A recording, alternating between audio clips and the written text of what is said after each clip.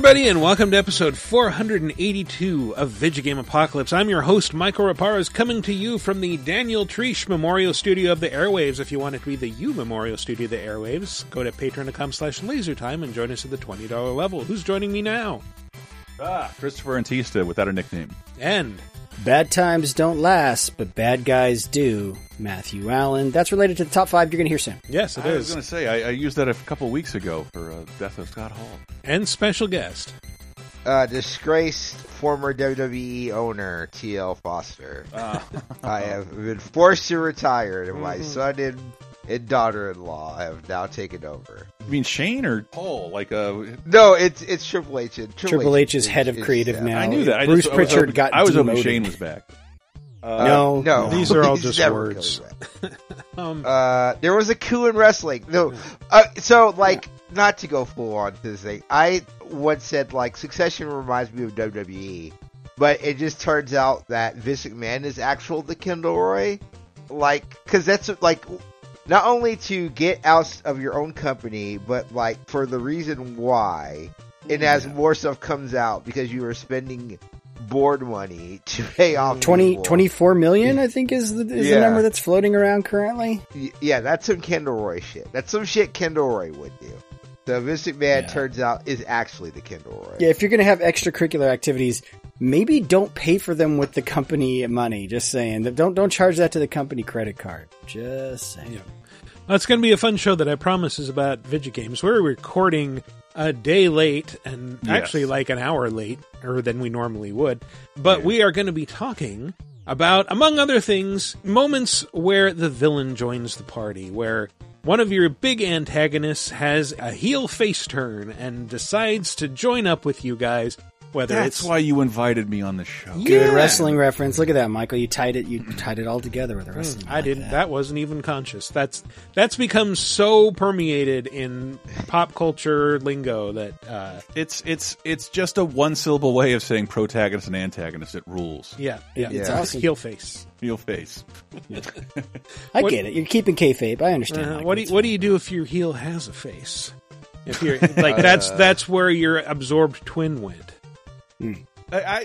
Michael, I had a couple things I wanted to say at the start of the show. Sure. One, some housekeeping. Exciting news. I didn't even tell you. Over a week ago, I saw Xbox Series X's are available at Best Buy. No hassle, none of that weird digital line thing. Go grab one, and I'm seeing people having an easier time getting PS5s. And okay, and I look and I add it to my cart just to see if I could, because, normally on Best Buy's website for the last 2 years, it never works when you try and get one.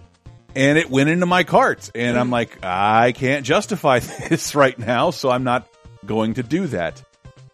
I went back to Best Buy's site a week later, and it was still in my cart, and they were still available, and it's just shit. Wow, maybe all this shit is about to be over. And these things are about to be accessible. No, no. They've already said it's going to run well into 2023. This is probably just a little surge of stock there, but once this stuff's even gone, checked. I still can't justify it, but it's just there's one at your local store. Go pick it up right now. It is the reason when you see those news stories of Xbox outsold PlayStation in Japan this month, and it's that's because they had more on shelves. Hang on, Chris. You are on a video game show as part of your job, and you can't justify it. There's just nothing I need it for right now. I have a Series X. It's working fine. I got a PS5. Game Pass. You have a 1X. Yeah. Sorry. I have a 1X. Yeah. No, that's their fault, not yours. Yeah. I have the final stage of the previous X, and it's showing its age, but it's not terrible yet, and it's just not worth. I have a house with built-in shelves, and both the PS5 and the Series X create problems that I'm going to have to figure something out with. Right now, my PS5's on the floor, which I hate, because I have to drill and also I wanted to add, I think you said it was okay earlier to mention this. I had a story I wanted to relate because we lost a friend of ours this week. Yes, we did. Our friend Michael, not the host. Not me, Mike Easton. But thanks for clarifying. Mike Easton. Yeah. He was a friend of mine from college who was basically me, but with red hair. And, we fell out of touch, and he passed away in the past week. Yes, kind of suddenly, I think. It was just real, and way too, I know we're old to some of you out there, but way too early. And I sort of met him, he was your friend, and then I think he somehow got interested in the show, dicked around in the community some. Oh. And he also worked in games, so I'd see him in the convention circuits with you, and we just hung out a lot. Yeah, he was a PAX enforcer. Yeah. So I ended up seeing him multiple times a year, and and it was in one of my favorite stories about him, about this little dumb thing we do. I guess you guys had talked, and he started listening to our first podcast, and he's like, "Hey, I got this stuff that I want to show you," and he private messaged me through the old website, and I got this music that Michael made through MTV Music Generator that he named after Final Fantasy. I think you should surprise him with this on the show. I'm like, dude, fuck yes. And so, for a podcast that, isn't getting scoops, we would just sort of manufacture silliness. And I was ecstatic because that is morning radio stuff. I'm going to surprise Michael with it. But it's also I know Michael okay, but it's just I don't know how he's going to react. So the whole week, I'm on pins and needles. Is he going to be pissed at me? Is this going to be embarrassing? And then I think I asked Michael, he's like, nah, it's probably going to be fine. I'm just all right, I'm going to surprise Michael with his old music of his. And this is more of a testament to Raparez. Your friend had got in touch with me, and boy, do I have something to shock you with. I have some music you made 10 years ago, and you were like, oh, fuck yeah. I'm like, oh fuck yeah, let's play that shit. There was no trepidation at all. I walked around with a load in my pants for 3 days, oh God, is he going to kick my ass? Is he not going to speak to me again? How dare you play something I made? We call that the Trump, Chris. When a man has no shame about what he does, you can't really pin it. It's not shame. It was just oh fuck yeah! That's what I'm saying. He had no shame, and so Well, I think it was the idea that somebody held on to it, because I'm not. It sounded like you didn't. But I think I might have it somewhere. Michael had it at the ready, and that was just kind of you just don't expect to see that. It's like being shown your fucking third grade artwork again. Right? Yeah. Fuck. Let's look at this third grade artwork. It sounds amazing. And that's one of my favorite memories that Michael helped catalyze. So he's a good guy. You might have met him if you were at PAX, and I just wanted to give him a little tip of my hat. To Michael, like in the PlayStation commercial. To Michael. And he also may have been the reason certain profile names of mine were allowed to slip past certain filters. So, yes. Sergeant Dixon Butt on Call of Duty. He thanks you for that. Yeah, no, I remember he said hey, your account's been compromised. You need to change your password right away. I'm like, fuck, thank you. Some Chinese hackers were trying to steal it. Trying to steal them Chivos. Oh, well, on lighter notes, video games. Video games. Video game. I mean, yeah, it's been a difficult week. That's one of the reasons we're recording later. One of many reasons, but let's just get into these 5 moments when villains join your party right after this. Hey everybody, it's me, the raccoon that lives under Chris's porch, here to deliver the portion that you normally fast forward through. That's right, I'm here to tell you how to support Vigigame Apocalypse, even though God knows these schmucks don't deserve it. My God, they're late with shows week after week. What kind of an excuse is a business trip? I got sick. My mother was dying. A raccoon bit my ankle off, and I'm pretty sure it was you. Boo-hoo-hoo. Good news, there's a bunch of ways you can do this. You can go to patreon.com/lasertime if you prefer to throw money at your problems. Or, you know what, helping these guys is free. Good news, you don't have to give them anything. You can just go up to a friend and say, hey friend, I notice you're the kind of person who likes Vigigames. Good news, there's a show where some guys talk about Vigigames for 2.5 hours every week, and they're like, 2.5 hours? Don't you have anything a bit longer? And you'll say, no, that isn't possible. Then you'll go in separate directions and never speak to each other again. If that's too much human interaction for you, you can go on your podcast app of choice and leave us a rating. 5 stars or better, please. Just say, this is the best show ever. A raccoon told me to say this, therefore you can trust me. Anyway, that's my time. Back to the part you actually downloaded the show for.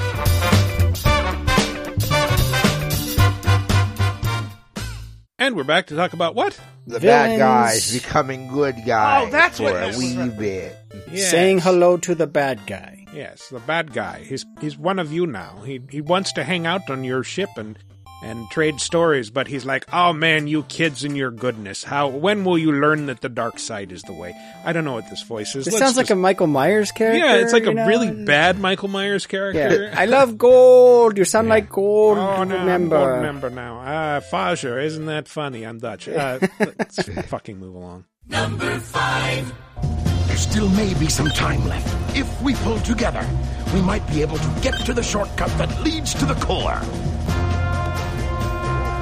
No worries. Just leave it to me. I'm the world's fastest hedgehog. Then, let's get to work. I mean, I when you brought this up, I just immediately thought of the MCU. How like if your villain doesn't die or destroy himself and appears again, he's going to become a hero. But I guess more than any other series, Sonic follows that pretty well. Well, I mean, sort of, right? So this is Sonic Adventure 2, Yeah. right? Like that's what we're listening to Sonic Adventure 2. Eggman, Dr. Ivo Robotnik, canon name. He literally does this thing all the time where he's like, "Hey Sonic, we need to work together," and then like at the last minute he's like, "Haha, fuck you, I'm actually bad the whole time." Yeah. Like that's literally his go-to. It's always his go-to. Sonic is an idiot, and every time he's like, I didn't see it coming again. this time, yeah, it's like this time, I believe him. I mean, Tails, am I too trusting? but we're talking about Sonic Adventure 2, but I mean, this is kind of the loop of a lot of Sonic games, like Sonic 3 and Knuckles. Like, it literally is, Knuckles has come in like, haha, I'm the bad guy. Then he's like, oh wait, Robotnik's fucked up. Oh shit, okay, what if I joined you now? But Sonic Adventure 2, it is a team of Shadow, Rouge, and Dr. Robotnik, Eggman, and then you team up with them at the end. Yeah, there's the two storylines. You get the bad guy team and the good guy team, which is Sonic, Knuckles, and Tails. And Tails pilots what's basically like his biplane with legs, and it's like equivalent to Robotnik's Walker. So you're basically playing the same three characters with different skins and backstory. They're both mech levels. And I do want to correct you really quickly, Mike. You said it's the team of bad guys. In this sense, it's more the team of anti-heroes, That's right? true. Where Shadow and Rouge learn, aren't really bad guys. Yeah. There's only one bad guy in Sonic, and that's Big the Cat. Yeah. No, Big the Cat. Don't. That's my. He is son. so Don't pure. Do not besmirch Big. I love Big the Cat. But yeah, this Robotnik, it's not really a heel face turn, but it is just like, oh shit, I unleashed something that is going to destroy the planet that I want to conquer. So now I have to save the planet so that I can conquer it, because I don't want everyone to die. I just want to rule everything. And so, he teams up with Sonic, and they're like, okay, we're going to stop this world-destroying evil. And I think this might be one of the only times where he doesn't betray them at the end. Like, one of the last scenes is just like him standing on this space colony looking out a window with Tails and telling Tails about his grandfather. And it's like, I wanted to be just like him. It's like, well, we saved the day together. It's like, you're right, Tails. This is a very comic booky thing to happen, though, right? Like, how many times has like Lex Luthor had to team up against some greater evil, right? Like that's always that's the trope that they're leaning into, and it works. It's an effective storytelling. And the solution they come up with, I'm not really sure if their solution or their identification of the problem involves emeralds, but they try to sort of hint at it. Space Company position may have shifted due to the amount of energy given off by the emeralds. We have to stop the energy. That's it. There is a way to stop the energy. We have to use your emerald. You're the one that told me that the Master Emerald has the power to stop the Chaos Emerald. That's right. If I use this, I just might be able to stop the Chaos Emerald. I get the impression that like each one of them is trying to take credit for the last idea. Like, hey, if you use this emerald, you could stop the Chaos Emerald. That's right, I could stop the Chaos Emerald by using my emerald. What a great idea. And then I could use the Chaos Emerald to balance the audio and maybe lower the background music. I just hear that audio, and all of a sudden I am wearing G-Ko jeans in the flashback into a food flashback to 2019 for Tio. Aren't we all? Yeah. Want to listen to the Japanese equivalent of Alice in Chains? No, I mean, I think also, I mean, not only just the Robotnik thing, but also like the fact that you have Shadow, who like is an anti-hero. You're right, Matt, but that's like done towards the end of the thing. Like he is like introduced as like, I am just bad Sonic. Yeah. And you know, he's a very edgy character, but it ends with them both going super Sonic and flying around, which like is very interesting. Yeah, they fly around in space. It's a very interesting ending to that game. Yeah, and it's also interesting that so Robotnik doesn't really need any prompting to join up with the heroes. He's like, oh, we need to do this. Let's do this. And then like through the levels that follow, like you play as each one of the characters in turn briefly, and he's like in their ear over the radio. You need to do this. You need to do this. I'm the good guy now. I'm your handler. And then it's Shadow, you're right, that actually needs some convincing from Amy. It's all going according to plan. There's no reason for me to help them. Besides, there's no way to save anyone. There has to be. I know that people fight over the most trivial things. Some people may be selfish, like the professor said. But they're basically good if they try their best and never give up on their wishes. They always have a reason to be happy. That's why you should help them out. Saving them is a good thing. He's like, oh, you're right. No, she says something that reminds him of like the girl that he had made a promise to years ago, and he's like, how have I not outgrown this series? I don't know. It's one of the things that I find charming about it is the optimism on display there, right? Like it reminds me of simpler times. Like when I was a younger man playing these games, it's like, yeah, Amy's right. Like, there's good in everybody. And as long as I don't give up on my wishes. What? It's like, should that have been Dreams? Yeah. I don't know. Yeah, maybe Dreams. Look, we do 1-to-1 translations, and that is it. Don't question this. Those games are also like 20 years old. Those games are also 20 years old. Come on. Yeah, this one is exactly 20 years old. Oh, wow, really? Yeah. 2002. Yeah. Dang. I thought the Dreamcast had been discontinued by then. It is one of the last Dreamcast games. Oh, wow. And then... I'm sorry, 2001. You're right. It is 2001 because I think 2002... It's on GameCube by then. 2003's GameCube is when they do Sonic Adventure Battle 2, which is a really good game. Is it? Yes. Okay. Yes, it is. Look, I like the Child Garden, alright? No, the Child Garden fucking rules. Yeah, that's true. It really does, and I'm tired of people saying that it does. It does. You can put it on your VMU and take it anywhere. Yeah. That's awesome. Not a good feature. It is a tremendous feature. It's better than any Tamagotchi ever was. Nice to poke. But yeah, Sonic Adventure 2. Yeah, and you said he did this in Sonic Chronicles. Yeah, Sonic Chronicles Dark Brotherhood. Robotnik also joins the team halfway through because there are aliens that come through, because BioWare made the game.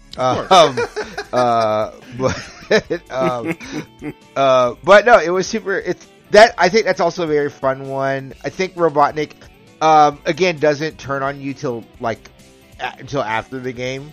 But that's another one where Robotnik comes in, and like in that one, they do like this dual tech thing because like you can tap on the screen for it, and I believe Robotnik and Tails have like a dual tech move that they work together on. So very fun game. That's a very good game. That's overlooked and is unplayable now because it's on a dead hardware. But the game was very fun. I enjoyed it. Yeah, I wish that game would make a comeback. It was really, really good. What is it about moonlighting in an RPG that makes you unite with your villain? This game is on Steam. You guys Dark Brotherhood? No. Oh, no, I was talking Sonic Adventure 2. Yeah. Sorry. No, Sonic Adventure 2 you can play anywhere. Yeah. I'm talking about Dark Brotherhood, which is... It's got all that touchscreen horseshit, so... Could probably play Sonic Adventure 2 on my phone. It wouldn't surprise me. Yeah. But can you listen to Crush 40 on your phone? Yes, actually. No, my phone still can't do that, and I'm sending Apple to complain. Can't play music. It can't do literally things. Really rubbed Tim Cook the wrong way. Man, the world would be a better place if we could play music through our phones. That's a great idea, TL. We should tell someone. You could be the next Steve Jobs. Everything on this now.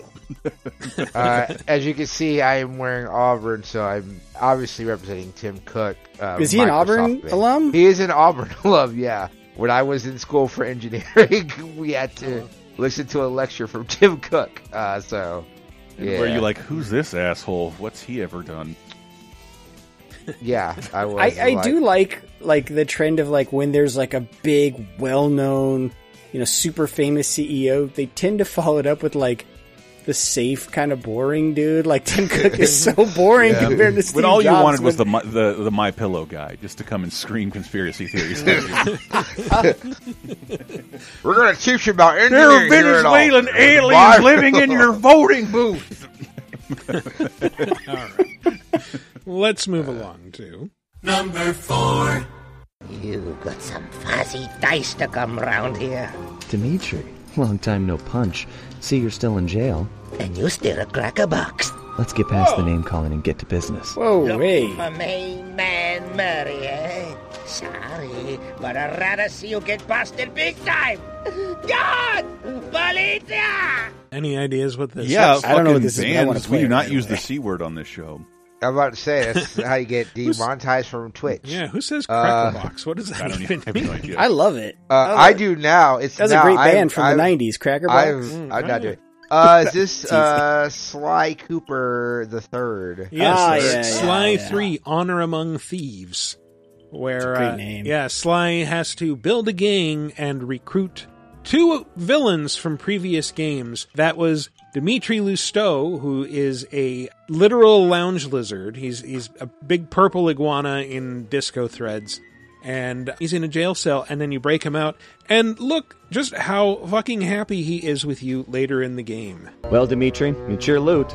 I think you should have the honor. I open with joy. You Cooper gang is a tight groove. Van Gogh bullseye. The primo diving gear to accentuate my deep down diving style. And so you get to play as him in like first person diving levels where you're swimming around and shooting things with a spear gun. He sounds like Pepe from the Muppets, and I love it. He's just, to me, he sounds like Rob Smigel as Triumph the Instant Comic Dog. Oh, yay! I just Mandela effect myself. So you mentioned the subtitle of this game, Honor Among Thieves. Mm-hmm. In my mind, because I think they came out around the same time, I had always referred to Uncharted 2 as Honor Among Thieves, but the subtitle of that game is just Among Thieves. Mm-hmm. I could have sworn that game was called Uncharted 2 Honor Among Thieves. Probably This is a Bearstein Bears situation. This is a Mandela Bears. effect, yes. Oh, I'm so sick of these people pronouncing the thing correctly. Can't have 2 PlayStation exclusives with the same subtitle, Matt. Sorry. I mean, they're close enough where someone should have said something, right? Like, come on, guys, what are we doing? Yeah. Hey, when we get Last of Us Chapter 3, Honor Amongst Thieves, we'll be right back at the same thing all over again. Yeah. Yeah. But he's actually the lesser of the 2 villains that you recruit in this game. So he's like, a henchman. He's part of the Claw gang in Sly 2. The real villain is this guy, Panda King.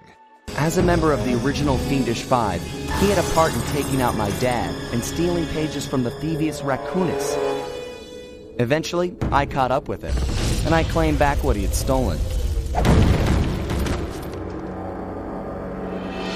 There was no way I was going to let that monster on my team, but Bentley was firm. He discovered the Panda King had left his life of crime and was now a monk living the life of quiet meditation high up in the mountains. So Panda King is a fireworks-powered giant dude who, he has like a big cannon on his back. He stuffs it full of fireworks. He shoots them at things. He was one of the main bosses in the first game. He was one of the people that made Sly an orphan in the first game, so Sly's a little bit reluctant to work with him. But shit. Yeah, but they managed to come to an understanding, and when you're playing as Panda King, you actually get these sort of, I think, Gollum-inspired sequences where he argues with his reflection in the mirror. Hello, old friend. I am about to work alongside Sly Cooper, and I cannot carry you with me on the journey. You fool! This is your chance for revenge. He humiliated us, ruined us, made us weak. Humiliation was a crossroads. I have chosen to walk the path of humility. Humility that cost you your daughter. Destroy Cooper now!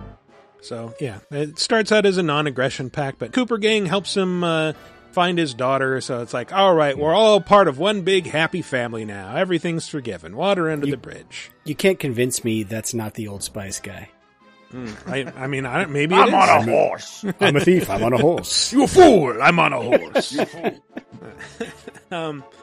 But yeah, I do like that structure that like you get in a lot of sequels to heist movies, where like we need a guy who can do this. Oh, what about that guy we fought last time? Yes, bring him back. He's a good guy now. LaPaglia, yes. The Ocean series is nothing but that, right? Well, like, and Fast and Furious too. Like, the guy we stole millions of dollars from. Join the us. First thing I thought of, and I just like, how did they face turn fucking Jason Statham? He killed a major character, and then now with the 9th one's been out.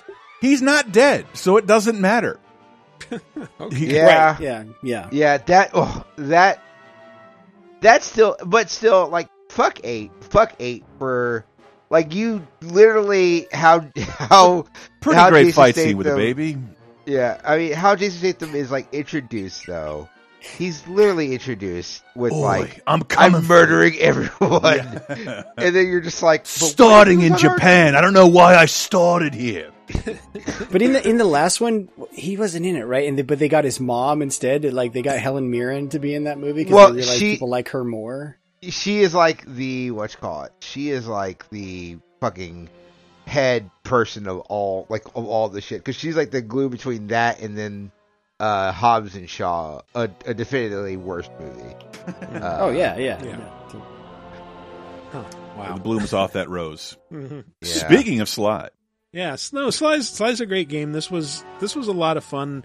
It kind of closed out the series for a long time until Thieves in Time, where I believe you recruit like one of the biggest antagonists in the series, which is Carmelita Fox, but she's always been like the actual hero to your anti-hero.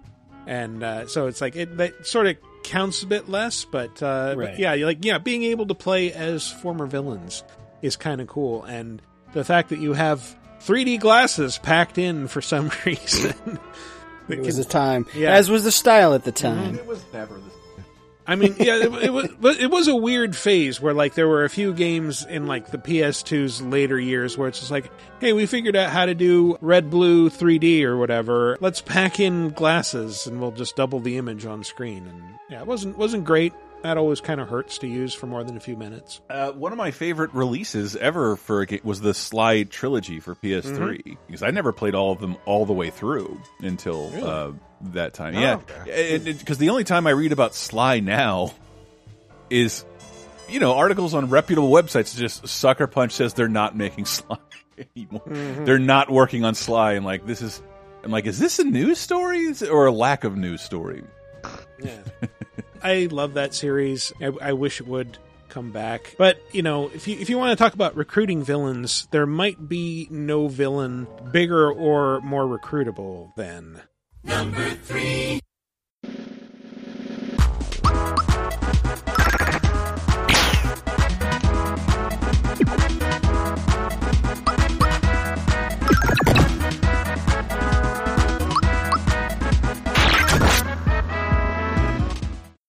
Yeah.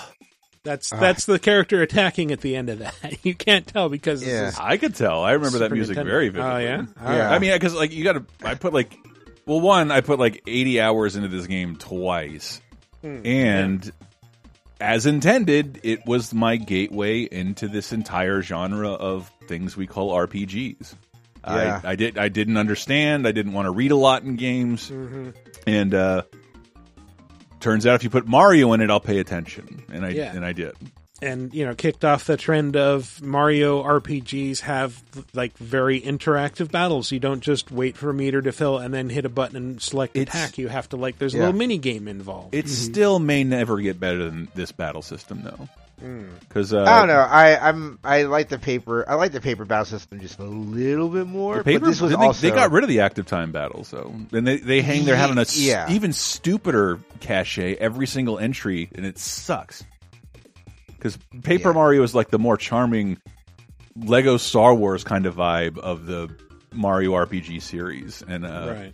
I think Origami King had the active, like if you hit the button while you're landing on them. But the other ones did not until Paper Jam, which combined them with, because that seemed to go to the Mario and Luigi series. Right. Yeah, and somehow ended up worse than the sum of its parts. Well, the biggest problem is it has a problem that a lot of later Mario and Luigi games have, that it is just too long. Yeah. Like, it overstates its welcome. Like, those games should be like 40 hours, not like a full 80. But we're talking about Super Mario RPG, the original. Right? The original. And there have been ones since then. Like, I think in Paper Mario games, Bowser has started joining the party pretty regularly. He's even coming into Mario plus Rabbids Sparks of Hope as one of the playable characters. Yeah, hell yeah. Been announced. I mean, Bowser's Inside Story has entire Bowser segments, which are great. That's true. But I will say the Paper Mario, Paper Mario, he's not. Paper Mario, he's an antagonist in the first one, and then in the second one, he is like following you. So it's like you get to play as Bowser in those games, but it's like playing Mario 1-1, but you're Bowser. Because he is very famously a step behind you the whole way. But fun fact, you get to wrestle Bowser in the wrestling part of that game, which is really great. Where you basically this dethroned Hulk Hogan and Vince McMahon, who turns out to be a person who's feeding off people's life energy. Of course. That is the high point for the whole series, I think. 1,000 Year Door. Yeah. Never. That game's so fucking That game's good. great. That game's wonderful. But Super Mario RPG, really great game. So it actually starts off with you fighting Bowser, and then Smithy comes and takes over Bowser's castle. So it is like once you reach into Bowser, Bowser is very upset that like someone, one, interrupted his fight against Mario, but then two, took over his castle. So he joins up with you to get his castle. And it's very interesting because like not only do you have like Bowser, this is like the first game where you can play as Peach, because Peach is a part of the party, and then two other characters. Not counting Super Mario 2, but yeah. Yes, not counting Super Mario 2. But then like you have two other characters no one ever cared about, like Mallow and Gino. No one ever asked. No one picked up a fuss about Gino. Jesus Christ, Smash community. You know what? Gino sucks. He does suck. I can just say it. He's not. I hope he never becomes a character. I love Pinocchio. He is a terrible Pinocchio. That's what I hope Gino becomes a playable character in Nickelodeon All-Star Blast and you never get him in a Smash game. I hope Gino and Waluigi never go to Smash. Yeah. I never want it to ever happen. Yeah. Well, here's the dramatic moment when Bowser actually joins your party. Shoves you out of the way to walk away. It's like, well, Peach is up on that tower. I've lost interest. Time to go home. I thought he was crop dusting you. Just walk by. Comes back and he kicks you again. It does have one of the more bizarre localization aspects, because Bowser's victory pose in the original Japanese version is, I don't even know what you call it. You don't really see it much anymore. It's like this. It's like we called it the New York bird back in the day, like flipping the bird, but let's up yours, man. Oh yeah. But the thing is, like, so in America it looks like the up yours, but like in Japan he's doing like he's caught. It is like, an old wrestler. It's an old wrestler muscle buster thing. Looks like what Roman Reigns does before he goes ooh. And so it's like, but it's like because like a lot of old Japanese wrestlers will do that. Like they'll grab their muscle and it's a show of strength. Yes, but it does sort of pull it down like you're cocking a gun. Up yours. It doesn't like the A up yours. So they had to. There's exclusive offensive Bowser sprites in the Japanese version. And track that down. And the other great thing about it, it's made by Square, which at the time, like, you know, I was knew of, but I wasn't personally familiar with their pedigree, having been too bored to continue with any of their RPGs. My favorite Square game at that point was Rad Racer. Speaking of great 3D games, and it's I think it's like the first Mario game where there's like Zelda and Metroid references like littered everywhere. Yeah. Yeah. Yeah, the RPG games have always worked fast and loose with like kind of the lore of the Mario in a way, series, like, and they allow the them Mario to have Kart more. series continues to struggle to like acknowledge all of Nintendodom in a way that Mario RPG embraced fucking years ago. Well, they had to have the humor, and so one of the ways they do that is like kind of breaking the fourth wall occasionally. You guys are talking about like how this got you into RPGs. At first, I'm like, well, why would Nintendo want to do that? Why would they care, right? Yeah. And then I remembered, this was a Squaresoft game. Yeah. So it makes perfect sense for Square. They're like, oh, hey, first hit's free, kids. We'll get you They're the company RPGs. who gave you Dragon Quest for free for subscribing to its magazine because they wanted you hooked, and to treat that series like it was treated in Japan. Yeah, this was also an early game that had like 3D rendered graphics like Donkey Kong Country, which was a big selling point at the time. I think Nintendo had access to the SGI workstations and was like, let's just use this for all our games. In hindsight, it's pretty hideous. Like when you zoom in on these it's character aged models, terribly. They're pretty awful. Yeah. The gameplay's still great, but like, and you know, if you're playing it, I'm guessing it's available on Nintendo Switch Online. It is in the Super Nintendo Mini, so it should be there. Yeah, it is on Nintendo Switch Online. But then, if you're going to do that, just go play Paper Mario. That's there too. Yeah. I don't know, but I think this is it is a very fun game. I do think like it has aged to a degree, but it's something about that music, like you said, Chris. Like I hear that music and it's just like I feel great. It feels like I'm like 8 years old again, picking up this game because it had Mario characters on it, and then being like, wait, how do you play this? And like being able to find enjoyment that way. And I'm someone who sort of rediscovered RPGs backwards through this, but Square was always going for something pretty serious with their RPGs and epic, and like this kind of isn't that. It's lighter. The music and the tone is all a lot less dire, and no one's on the edge of extinction or anything like that. Yeah, no. It just get a castle back, and it's relaxing. So in the battle system, makes it more playable, I think, than most RPGs on this platform. Because if you're trying to digest a story through 80 hours of text screens, I'm not sure you understand what story is, and that's not how you deliver one. It's not a good way to do that. Yeah. But the battle system is engaging and will keep you entertained the entire time because everybody has it. And unlike the other Mario RPG games, there's not that many people with different active time abilities. Right. And you can swap them out at your choosing. And like Bowser is by far the most powerful and the biggest. He's a tank, the biggest damage sponge. So he was usually in my party. No offense to Mallow, whom I love. Yeah, everybody loves Mallow. He looks like, if Voldemort did sumo wrestling. if Kirby got chunky and tried to squeeze into, like, genie pants. Mallow's a cloud who pretends that he's a tadpole. I hate it. It is my cloud problem. I hate people who are liars. Mallow, you are not a tadpole. You are a cloud man. Hate RPG protagonists who are clouds. Who do you suppose owns Mallow and Geno? Is that Square? Square Enix officially owns. Do they? That would be why we never see them. They do, yeah. Square Enix owns those characters, as well as they own. There's a character in the game called Boshi, which is just an evil Yoshi that has never been used. And it's like, so Boshi actually goes through like, it is technically the Wario Waluigi for Yoshi. Because it even does, like, the name, because Waluigi, it's like what you do for evil. So Wario is evil Mario, Waluigi, right? Sure. But Boshi is, like, a different, because it's, like, a different interpretation of it. I'm no Greg Moore, but I play one on TV. And, yeah, so, like, Boshi, but Boshi's just gone. Because they don't own the right to them. Or, like, Smith. Like there's so many things. Like I wish they would do something with these characters, but they did. Like Gino came to Smash in the form of like a Mii costume or whatever you call that. Oh yeah, yeah. But like if remember, like this period is so over, so it's not worth like getting your ire back up again. This is like the last time Square and Nintendo were friendly for a while.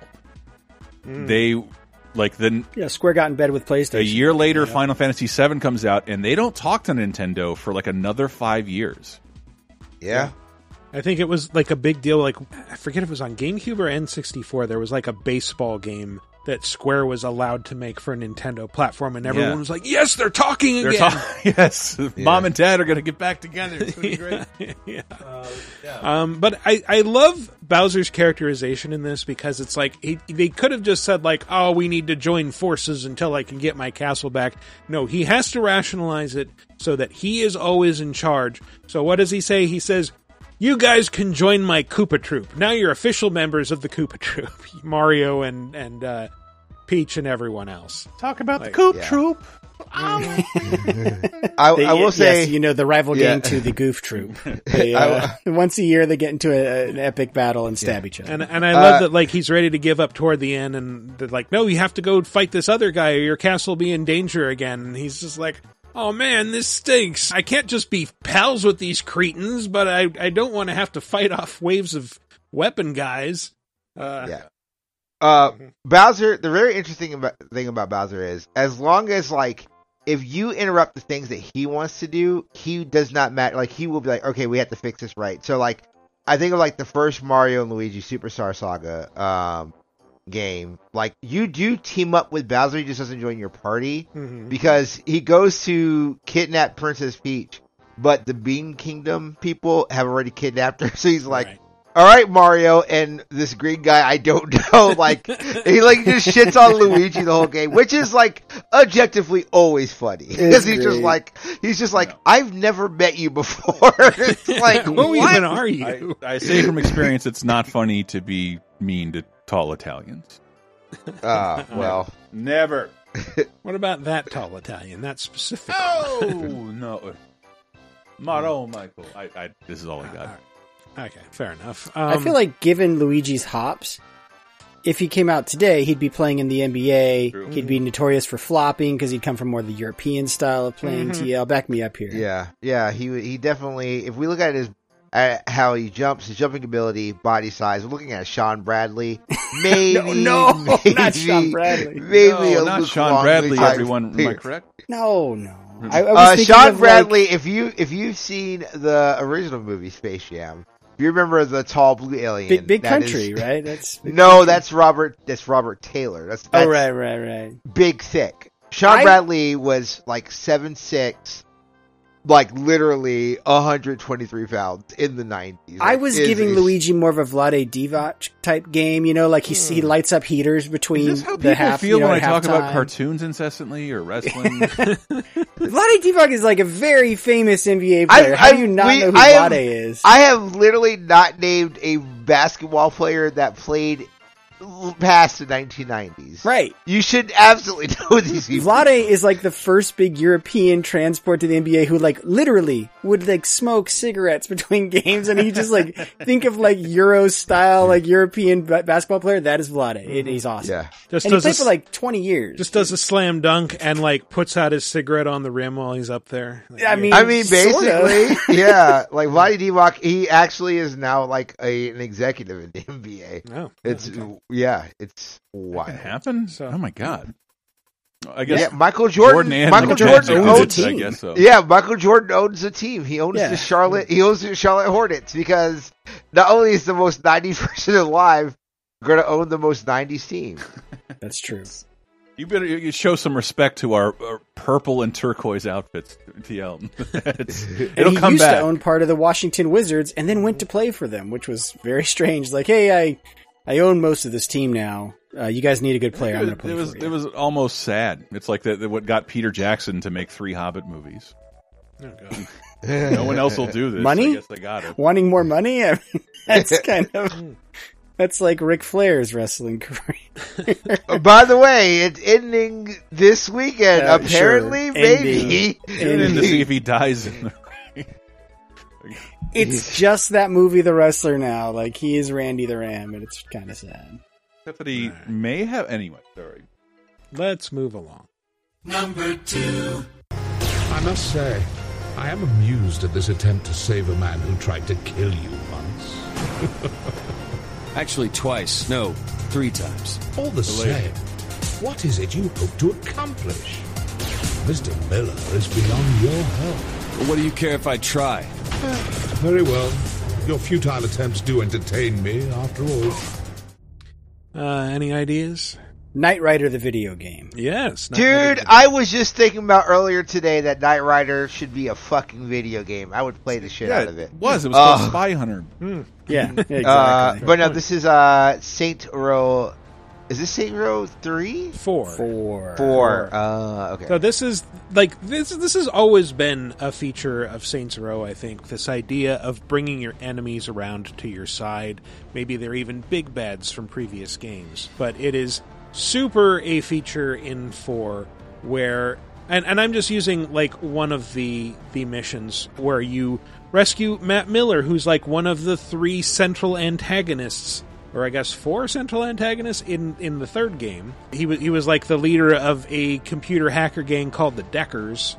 And this time around, you find out, like, oh, he's trapped in a virtual reality simulation by the alien warlord Zinyak, who's blown up Earth. And we can save him and add him to the team because we need his hacking skills. So, yeah, you get plopped into a virtual reality level that is heavily, heavily inspired by Tron, and silly things start happening. Hey, Kinsey, how am I supposed to rescue Matt without a weapon? Well, you don't have superpowers either. Whoa. Why the fuck are there giant words in my face? It's a command prompt. Just give me a second. Yeah, so she opens the console cheat command menu, like that little drop-down thing in Windows games, and starts typing in codes, and while she's trying to type in the cheats, it fucks up the camera, and you are stuck in like a top-down tank level, and you have to just fight your way through while she works things out. And eventually the tank gives way to riding around on a light cycle, which gives way to, of all things, a text adventure, where you get to hear this music while Zinyak, the main villain, makes fun of you. Wait, is that Matt? Trapped in technology he doesn't understand, in a cyber world he can't control. Don't worry, Matt. I'll get you out. Without Miss Kensington, very doubtful. So you have to go through a bunch of like 8-bit sprite screens with like little multiple choice text answers to things and try to rescue Matt from a text adventure in which he's trapped while a clear analog, like a sound-alike version of the original Metroid's music is playing in the background. I mean, I gotta say, anytime I'm playing a text adventure, I do feel trapped, so this does apply. You gotta rescue Matt from playing text adventure. You gotta rescue Matt. From the or Dom visual Matrix novels as well, yeah. Yeah, or once you recruit him, you can fuck Matt. Matt, I've been thinking, we could all be dead soon, so... Shit, I can't believe I'm saying this. You don't have to die a virgin. Can you call me Nightblade? Are you fucking serious? You still want to have a go? What the hell? Damn. That just hits close to home, man. I tell you. Yeah, I do love the romance mechanic in Saints Row 4. It's like, it's clearly parodying Mass Effect, and yet there's like, you don't have to do any quests. You just walk up to them and ask if they want to fuck, and they're like, yeah, sure. Unless it's Keith David. Keith David never wants to have sex with he's his hard pass. But I'm using Matt Miller because that level was one of the most memorable. But there's tons of antagonists in Saints Row 4 that you can add to your side in the face of extinction. One of them, I had forgotten he was even an antagonist in the very first game, is this guy. That's far enough. King, whoa, it's me. Remember, I'm the president and you're my chief of staff? Shit. Yeah, I remember now. What's going on here? My crew turned on me. Tanya and Big Tony pulled a coup and now they want my ass dead. I was hoping Julius and the Saints would help me out. Oh, shit, he's not around here, is he? No, I'm never able to find him. No, believe me, it's for the best. Now let's get you out of here. So yeah, all your allies are trapped in simulations. You have to go and free them. He is trapped in a simulation. That's Benjamin King, who was the leader of the Vice Kings, one of the main antagonist gangs in the very first Saints Row. Yeah. And back when Saints Row was bad. Yeah, and it makes fun of that. It's like, yeah, this is kind of a bad game. Pop up in Stillwater, and it's just like, I remember it looking worse than this. Oh, it's really come a long way in the last few years. Saints Row had the benefit of being like an HD GTA before we get years before we could ever get one. Yeah, and it's the only GTA Me Too that stuck around, and I keep forgetting there's a new one coming out because it's been so long since 4. Yeah. You mean a reboot coming out? A reboot? Yeah, that's right. Yeah, I think next month. Yeah. It's very soon. They released that thing where you can build a villain or something. There's like a standalone app they were using. Yeah. I hope it's better than Agents of Mayhem, which was the other reboot that came out that nobody played. I will say I've had a lot of friends who have actually touched the game and have been raving about how good that is. Okay. So the new one, highly not recommend. Agents of Mayhem. The new one, no one like Agents of Mayhem. I think the reason we're so shocked is in the absence of GTA for the past how many years now, and multiple game generations, very soon, 10 years next year, I think. Like Saints Row was always sort of the stand-in between GTA games. It's close enough and whatever. It's like there should have been 3 or 4 of them in this time. There were 4 of them over the course of 6 years. Yeah. And then it took 10 years, almost a decade off. Well, every step in that franchise is it's a huge leap forward. The first game, I remember thinking this is kind of bad. This is basically what you get when a bunch of Midwestern kids want to make their own GTA and have weird ideas about what criminal culture the backyard is like. Wrestling of GTA. Yeah, exactly. Yeah. 2 was we are taking everything up to 11. You can grab fucking mailboxes or newspaper vending machines off the street and use them as weapons. Same with parking meters. All this cool shit. You are absolutely merciless. One of the bosses, you kidnap his girlfriend and stick her in the trunk of a car that he's going to run over with his monster truck, and then he does. And it's oh man, you really stuck it to that guy. That's and then the third is just fuck it, we're just silly now. The Saints are international celebrities, and everyone watches and loves their heists, and that's a memory for me. Speaking meshing Final Fantasy and Saints Row together, I was working in games, lack of a better word, journalology, but I was not paid to make a promotional video for Saints Row. It was just fun to work on, and they were adamant include a purple dildo.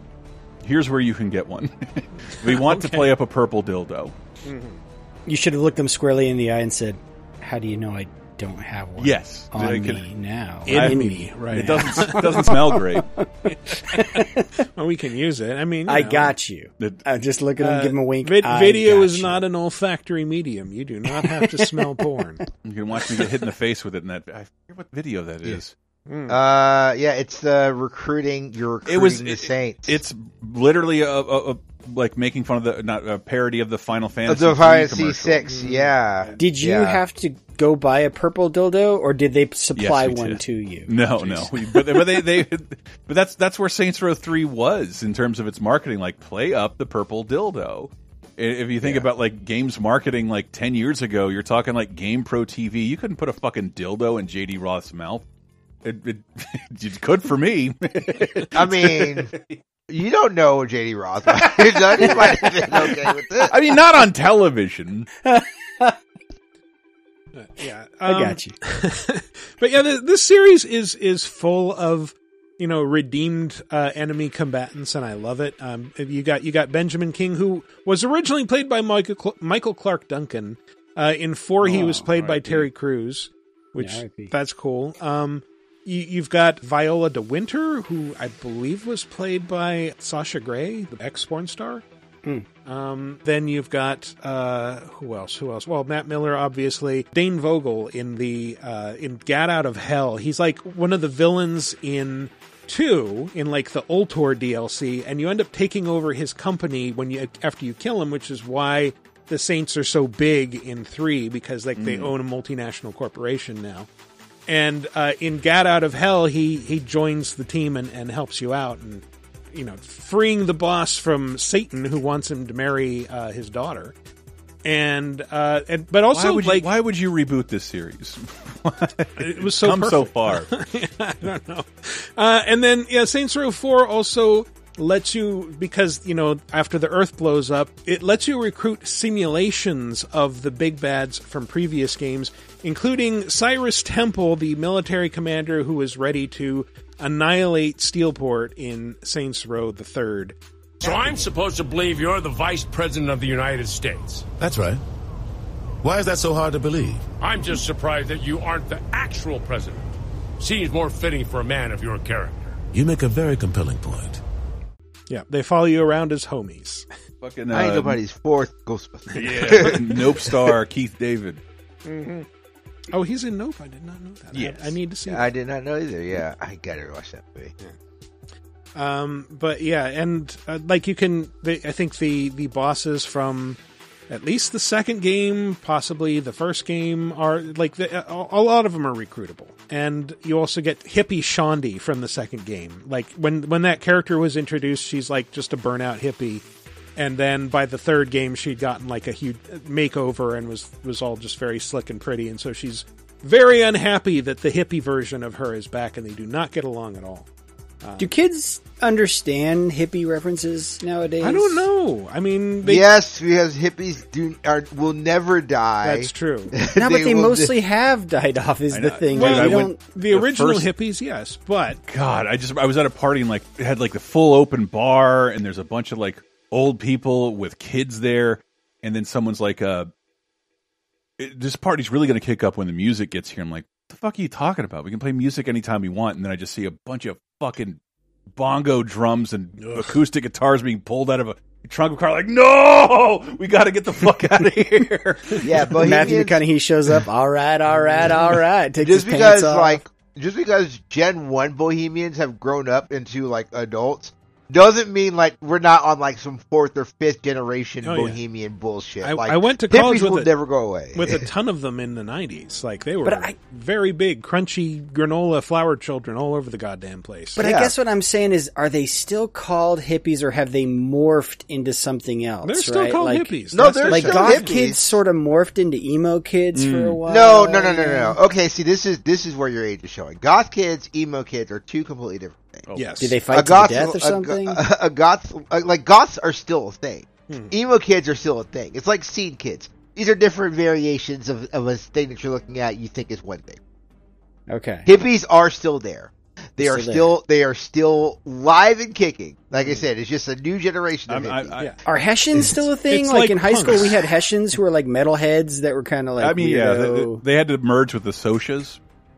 I was gonna say those sound like alt-writers now. Like they probably were. Yes. Who's playing Ponyboy these days? I met someone at that party and became friends with them on social media, and it just I would not have had it as definitive an answer as TL if I hadn't done that less than a year ago. Because when I see what she does, I'm like, God, there really still is like a fucking hippie thing happening in this country. Mm-hmm. Jesus Christ, she keeps going to these weird fucking concerts of terrible music and attire.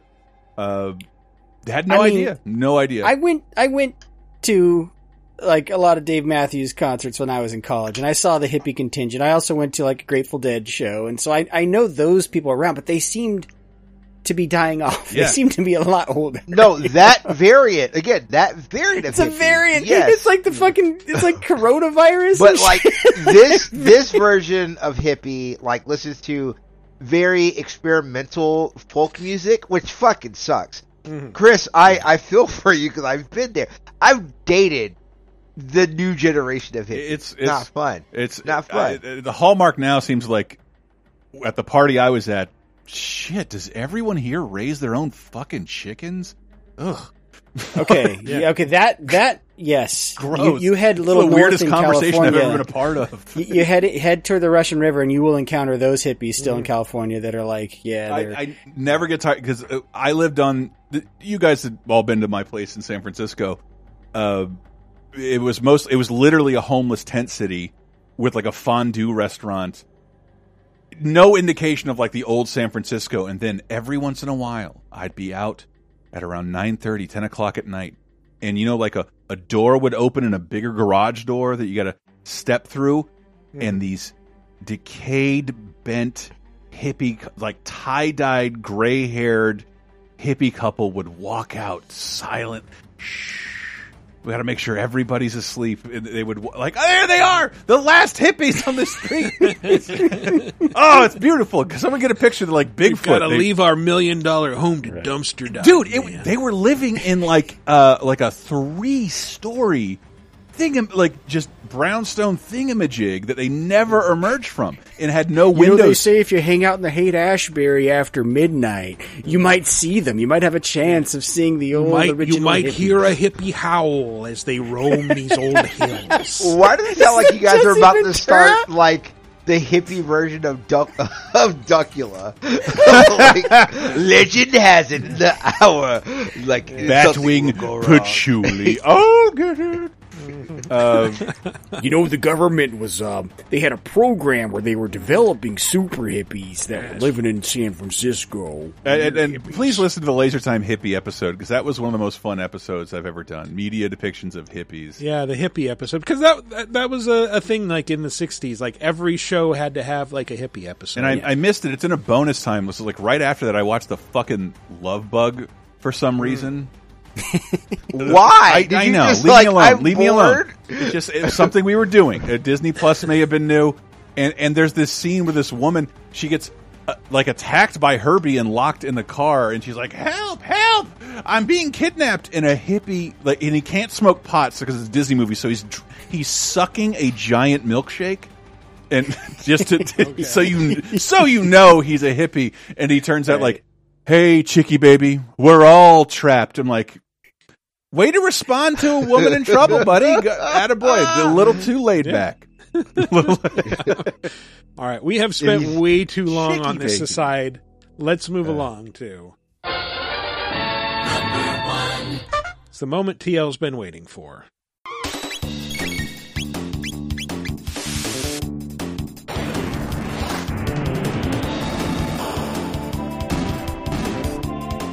All right, that is an attack by what character in which game? That is attacked by Magnus in, I would consider one of the greatest games of all time, Chrono Trigger. Yeah, Magus, I think, but yeah. Magus, yes. I'm sorry. I always add an Magnus is in the German localization. That's his name. No, I always add an N for some reason. Like when I read it, I always see the N, but it's not there. It is Magnus. You can actually, once he joins the party, you can name him, even though he's been presumably named Magus through the whole game, because he is, for most of the game, he's like the big bad. He's the villain that you're trying to stop.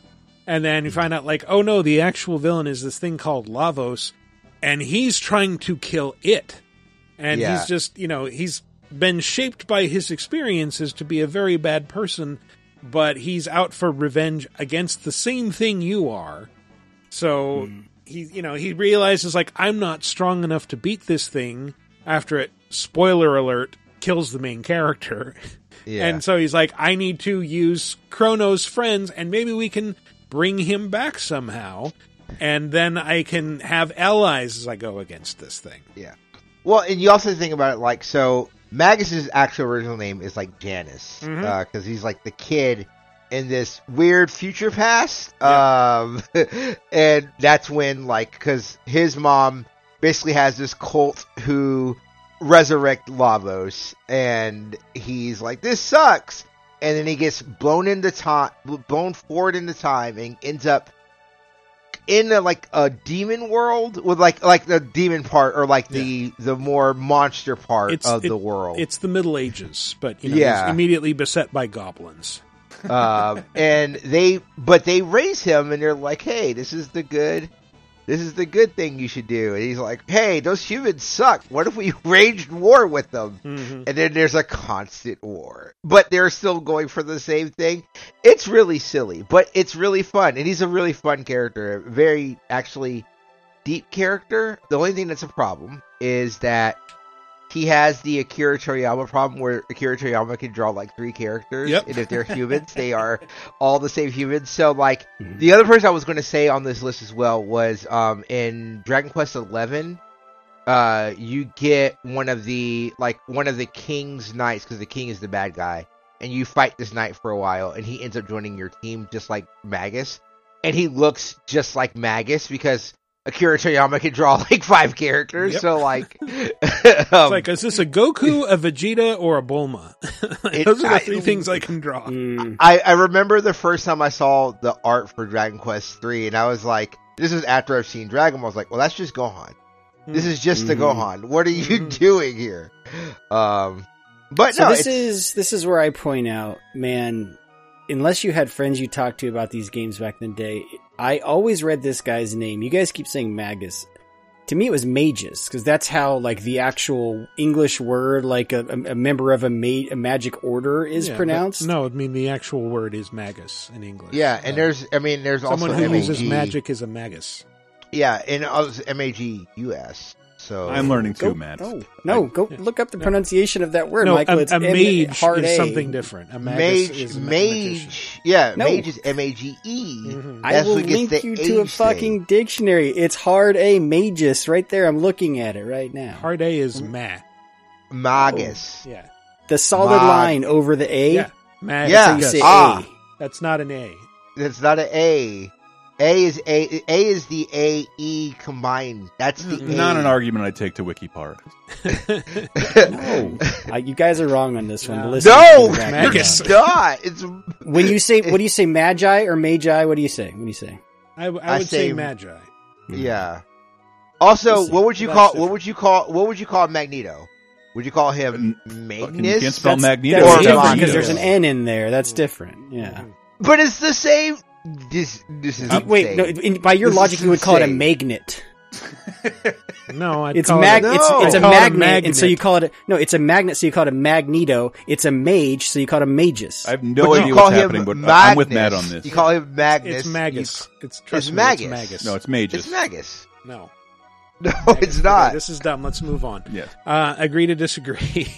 But it's Chrono Trigger is wonderful game about jumping around in time and fighting monsters there in weird animeized versions of different time periods. I didn't play it till the DS, and I was like, this is fucking amazing. Yeah. This is really fucking good. And sorry, TL, but you RPG fans think everything is fucking good. And it first of all, hold on. Don't put me. And I don't think everyone. I literally just got shit for saying I think Final Fantasy VI is a great game, but it's flawed because I think it is a flawed game. No, you're wrong. It is too long. No. World of Ruin could have been cut in half. So I agree with you. However, Chrono Trigger, Christopher is a perfect. Yeah, it doesn't date at all. It's fucking awesome. Yeah, that game fucking rules. It's when people have tried to redo the Chrono Trigger magic, it just doesn't work. This was just like a perfect, and it is like, this is like if you were getting the best game designers, the best, the best art people, the best music people, because this is literally a dream team. It is the developers of, the story scenario was written by the guys who did Dragon Quest. The music is done by Uematsu. Obviously, the art is Akira Toriyama. This is literally a dream team, which is why it is so timeless and great. Yeah, it's one of those, like, you don't need to be a fan of RPGs and or JRPGs to go back and enjoy. It is kind of flawless, and I wish I could play that DS version again. God damn. Yeah, it's great. I mean, the PC version, I guess, is similar to that. Is it? Because it has like full. I might get roasted for saying that because I know that Square Enix's PC ports googled were that not recently because those animated cutscenes, they originated on the PS1 version. Yeah, so they're on the PSX version. Yeah. but that was never considered a great version because of the load times on that one. But the DS version had those cutscenes. Yep. Without the load time. Yeah, load why it's the best one. DS version, it's the best. But they were in 1.5p. And so I've always wanted to see those animated cutscenes again. It just up-res. They're not up-res. They should be HD. They're hand-drawn.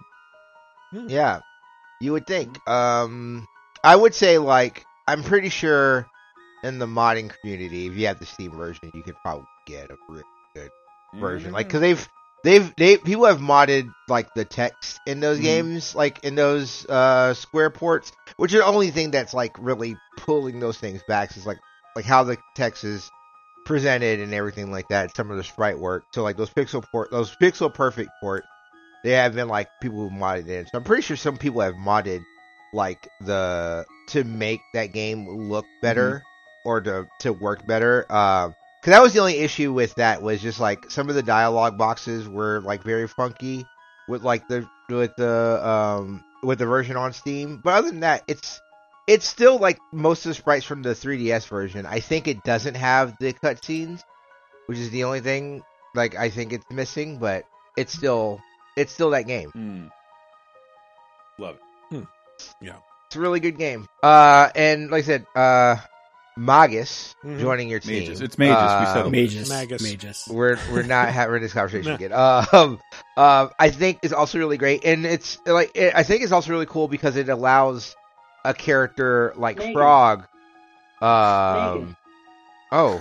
Megan. Could you say? Oh, well, if the computer I'm voice sorry. says Online dictionary that tells you how to pronounce words on fucking Merriam-Webster.com. What were you saying, TL? Megan. I'm not hearing the soft G, Matt. Oh, that was not what the argument was about, was it, You were Michael? It insisting was it about was how to pronounce mages. the A. You said mages multiple times. My argument was about how to pronounce the A, not the G. Well, it's entirely possible the computer voice is wrong. All I can think of now is Mage's Beacon teaches typing. There is that great moment where you recruit Magus. Mages.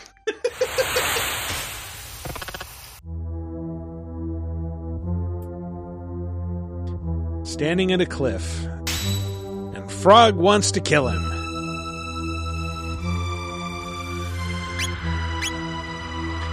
And you get the choice, do you want to fight me? And you can say yes or no, and if you pick no, then Frog puts his sword away and it's like, that won't bring Chrono back. And Magus is like, oh, but maybe I can. Cue the next bit of the game, and it's pretty fucking cool. Yeah, game's great. Yeah, then you get the Chrono Trigger, and then you do all that stuff, and then it's a lot of farming, but it's always fun. Yeah. Love that game. Wait, you mean the JRPG expects you to farm for 40 hours after you played through the story for 40 hours? It's more like 10 hours, and that's only if you want to get the rainbow weapons. Don't come here. Don't come here slandering that game. This was not directed just at that game. It's just common JRPG trope. It's just I am a giant fan of antagonist Matt, and I will back him up on anything he's doing right now. Download Xenoblade Chronicles 3. It is out now. But no, it's a really good game. It's not even long too. Like I think you could do that game in like 40 hours. Like it's just dude, listen to yourself, dude. Fucking listen to It's not even long. You can do that game in 40 hours. Get a life, dude. How many back then? Yeah. Yes, that is about standard length. Dude, like in like 40 hours in like if Stranger Things was more than 4 seasons, even though every episode's 2.5 hours. Well, I mean, modern JRPGs, like, you can do it in 120 hours. Yeah, I'm about to say, how many hours did you put in fucking Elden Ring? But I think it's something like Diana brings up on 30/20/10 is when we talk about recommend things that are like culturally or historical significance. Sometimes that can feel like homework. And I'm here to tell you, as someone who's not the biggest fan of all JRPGs, Chrono Trigger doesn't feel like homework at all. It feels amazing. Yeah. It's worth tracking down. Like, not just to be a completist, or it's not Blade Runner or never mind. Patreon.com/LaserTime. We'll be talking about Blade Runner soon. It's not one of those things you have to experience to understand why we are where we are. It's just, this is fun and riveting from the get-go. And everything is great about it. You guys think you hate me for one word. Chrono. What if I told you it was Chrono Trigger? Chrono. It's Chrono. It's not. We're not British. It's not. No, it is. It's Dr. Dre's The Chrono Trigger. Fucking. You say Cronus? The Titan Cronus? No, you don't. Fuck. Oh my gosh. You say chronometer, but yeah. No. Yeah, chronological. You don't say chronological. I do. I say chronological. I will say chronological all the time now. Thank you. All right. Well, that's been our top five. I bet you will, Pa Rappa. Or yeah. Thank you. That's been our top 5. We hope you enjoyed it. We're going to take a little break, and when we come back, we're going to talk about some new releases, some news, some other stuff, so stay tuned. Mommy told me something a little kid should know. It's all about the devil, and I've learned to hate him so. She said he causes trouble when you let him in the room. He will never ever leave you if your heart is filled with gloom. So let the sun shine in, face it with a grin. Smilers never lose, and frowners never win. Let's get scratching. Would you like exclusive bonus podcast commentaries and more from the LaserTime crew? Then we strongly encourage you to support this show on patreon.com/lasertime. It supports not only this show, but all the rest of the LaserTime network. You'll get commentaries, play games with the hosts, see exclusive videos first, and receive an uncut weekly ad-free podcast bonus time. Speaking of which, here's a quick taste. But I want to talk about good cartoons. I want to talk about a good cartoon, a good experience, a movie I have seen 3 times. What? I've seen 3 times. Yeah, I've seen it twice already. That's Chippendale Rescue. What the fuck? I'm supposed to be the diehard here. Jesus Christ. It does seem like a movie custom made for you though, Chris, because it's like the sequel to Roger Rabbit. We never. It is Roger Rabbit, and I don't say this with cynicism. It's Roger Rabbit for millennials and Gen Xers, and just because I didn't want to spoil things for Michael. I was just trying to say you're not going to see Mickey, and you're not going to see Donald really, but dude, there's schnookums in meat in the end credits, for fuck's sake. I don't think that's been acknowledged by Disney in any way ever, but there's they're just boom there in the end. It's fucking crazy. Some of those cameos that they got. This is Randy Marsh is in a is chilling in his sauna. in a sauna room. I got with 2 of the 3 little pigs. Get Bonus Time, a weekly uncensored and commercial-free podcast every Tuesday, starting for just $5 on patreon.com/lasertime.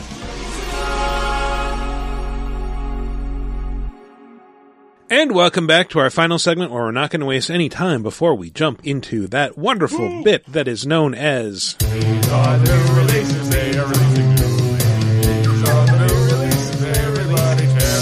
And we've lost TL by this point, so we are not only a day late, but a host short.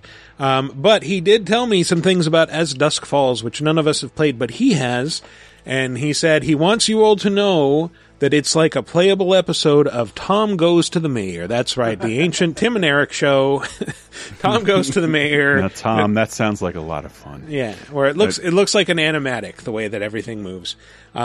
But it's by somebody who was a former Quantic Dream developer, and it has a multiplayer feature where multiple players can weigh in on what they want the characters to do and override their decisions, and it sounds neat. He says it's a lot of fun. So check that out if that sounds like a good time to you. What I did play was Live Alive. That's what I want to know about. Yeah, the remake of the Super Nintendo RPG, and I played it, and it's they call it an HD 2D remake. And so it looks like Octopath Traveler or one of those games where, it's high res, but, still very blocky looking, pixelated textures. Or they'll do high res backgrounds with the pixelated characters. Is that kind of the style here? Yeah. And the characters do look like SNES sprites. And I thought clearly what they did was they used the original sprites and then they beefed up, they made 3D backgrounds. And I realized, I hadn't really looked at the original Live Alive, so I played it through a couple chapters of the new one, and then I went and looked up the original one, and it's the original looks like absolutely dog shit compared to this one. The original, the sprites in the new one look like Secret of Mana or Illusion of Gaia, one of those games where it's just like, detailed 16-bit sprites that, stand a little bit tall. And the original was just like these squat little sprites that look almost more like an NES game. But the conceit is the same, where you have these 7 protagonists, each in different time periods.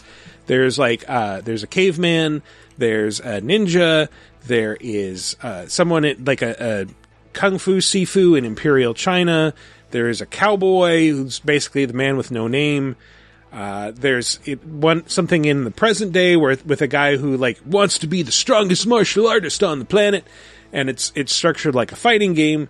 And then there is the near future, which is like Mad Max / Akira, and then there's the far future, and it takes place on a spaceship. And then I believe once you play through all these, there's a final chapter that ties them all together. And something that's interesting is that each of these characters has to fight a villain called Odio. And Odio is different things in different time periods. In the caveman days, he's a T-Rex. In the ninja chapter, he's like an Oda Nobunaga type warlord. In the cowboy chapter, he's the last survivor of Custer's cavalry, who's just become an outlaw and turns into a horse. Spoiler at the end. So it's an interesting game. Every chapter has a distinct vibe and gameplay style. Again, I played the ninja chapter and the western chapter. Of course you did. Yeah, of course, because why wouldn't you? Those are the two coolest things.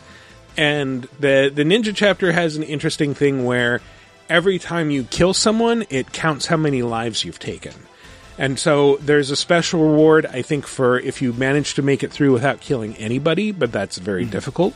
There is also a reward for getting maximum kills, like if you kill 100 people. Sure. Yeah, and then, there's a bunch of secrets and secret bosses, and it's pretty cool. And then the Western chapter is very short, and it's mostly just narrative. It's a storyline with conversations, and then you talk to a few people, and then there's a long cutscene. And then the actual gameplay portion is you've got a limited amount of time to run around town and gather materials for traps because the outlaws are riding in and they're going to fuck up the townspeople. Okay. Yeah. I played the Eddie Munson chapter where the boss was actually Ronnie James Odio. Ah, yes, nice. my big, I understood that reference. My big question here is, why did they do this? It's so fucking weird. Right? I don't know. Like a game that at the time was sort of considered a flop because it didn't. In Japan, it only sold a couple 100,000 copies, and was kind of second fiddle to Final Fantasy VI. It was regarded as a cult classic, right? It was like, oh yeah, America never got this awesome game, so yeah. So they got it, and it's pretty cool. But it doesn't with there's full voiceover remake side by side, and even I was confused. This doesn't look anything like the original game. No, it doesn't. It is just a remake that chooses to do a portion of a 2D thing. But it's a from the ground up remake entirely. I feel like I'm on the cusp of certain things in the gaming world. I don't remember a ton of people begging for this.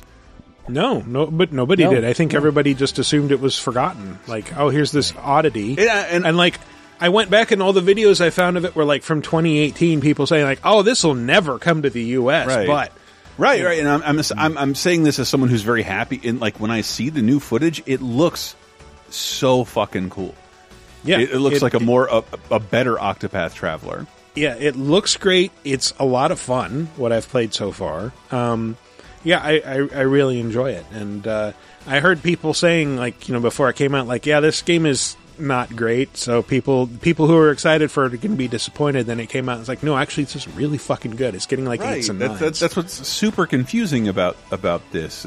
It's not like a make good in history. Or maybe it is. Maybe that's the point of it.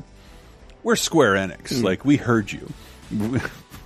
Yeah. I just kind of was reading the wiki page about this game because I'm I want to know the history. And one of the reasons it was not brought over to the States, and this tells you kind of the market at the time, was it didn't look good enough for an SNES game. Like Michael was saying that the original didn't look great. And it's back then We judge games a lot on graphics. Oh, absolutely. They were called out in reviews. It's sub-Earthbound, and Earthbound was a chosen motif.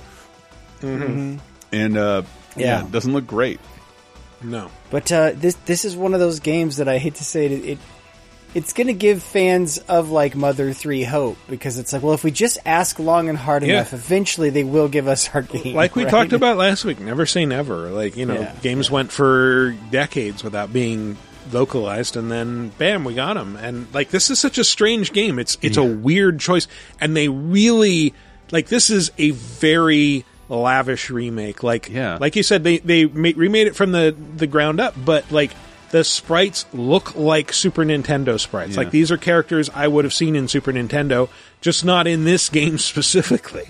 I think that must be, let's call it the Octopath Traveler engine. That must be kind of like, remember where there was that UB Art engine they were doing the Rayman games in? They did a few other things. It's where it's like, I think they must just like, isn't Triangle Strategy that engine as well? Like, they've done several games now in that. That might be similar motif. One of the keys to it. Like, what else can we do with this engine? We can answer a fan request that's been plaguing us forever. Right. I'm just baffled by it. Because then the work is mostly, okay, let's get some specific art for these characters and writing work. Because if most of the engines they've remade something I have never really heard of.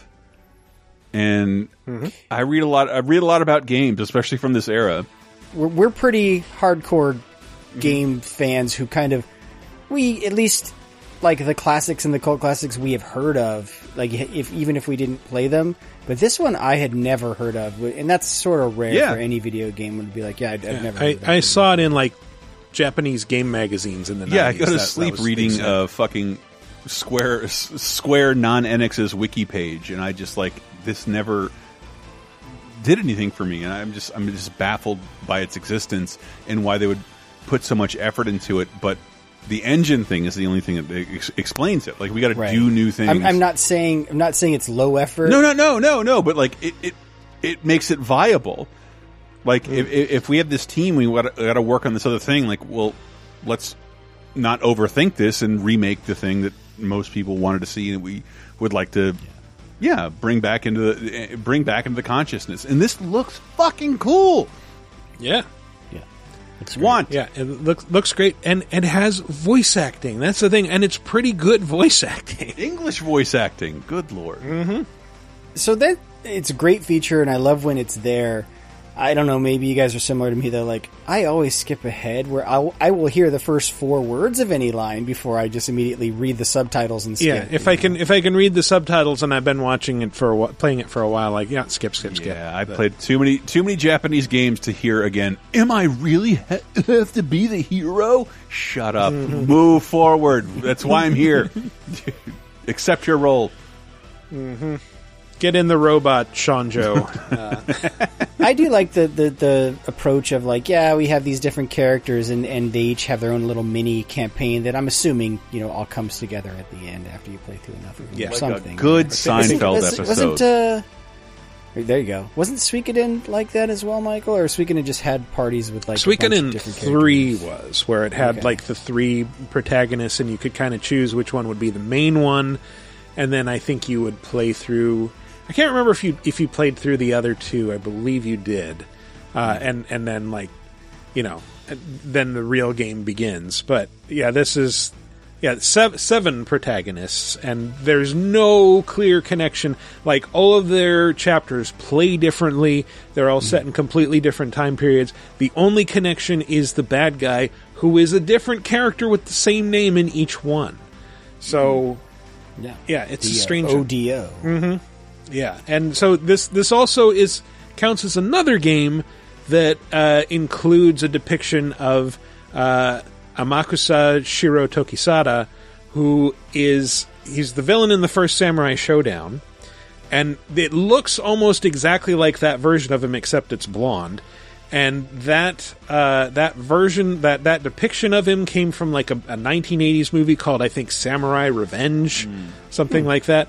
And it's based on a real historical figure who's like Japan's answer to Joan of Arc, who was like a Christian convert who amassed an army and tried to, live under the shogunate. I don't know. I think they were rebels against the shogunate. I don't know if they actually tried to overthrow the shogunate, but it was a failed rebellion that ended in like a mass execution so big that they had to like actually repopulate the area.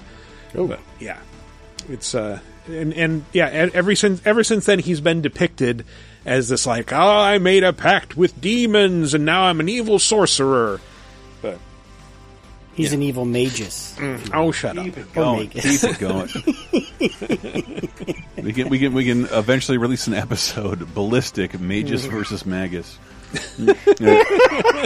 versus MAGA. I feel like Magus is a good compromise. Is that that's what the robot lady said to do. Fine. Live Alive's really good.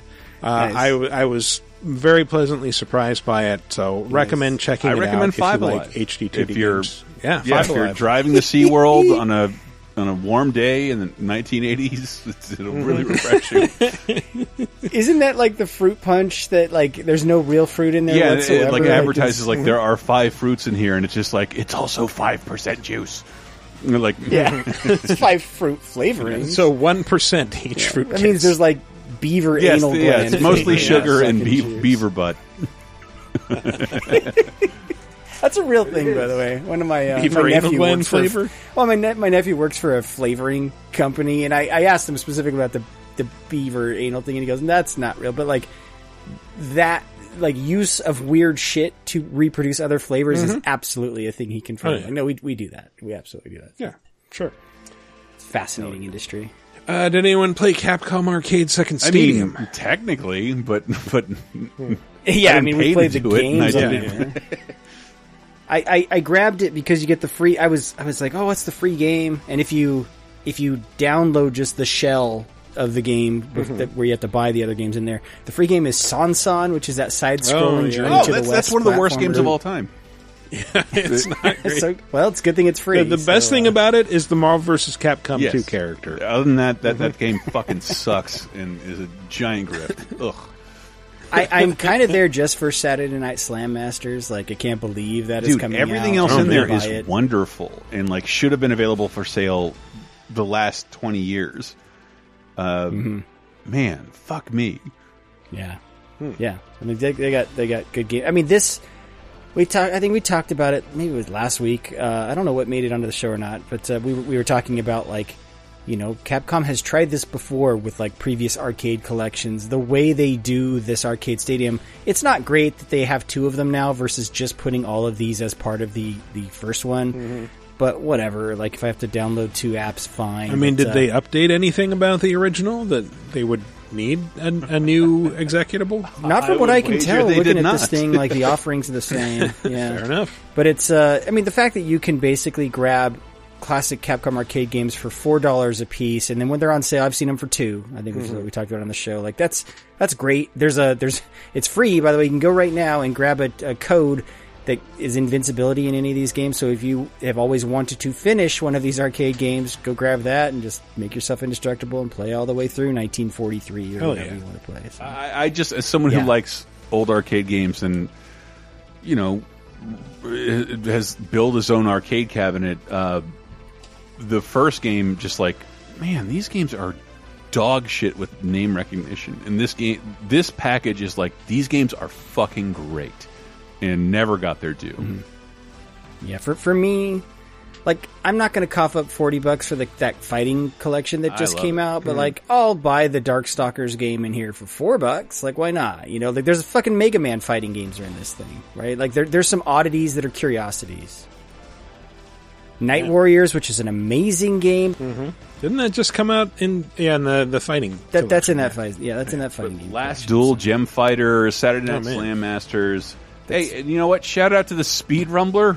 Knights of the Round, a game that Knights again, of the Round that Knights of the Round would be my only reason to buy the. Well, okay, so Final Fight is the other reason, but to buy the beat 'em up collection is Knights of the Round, and I'm like, okay, I can get it here for $4. I'm going to do that. Knights of the Round, I remember like that was happening like post Street Fighter. I want to play a beat 'em up Final Fight style game, and I can't justify the price of this considering how much games cost now. Ugh.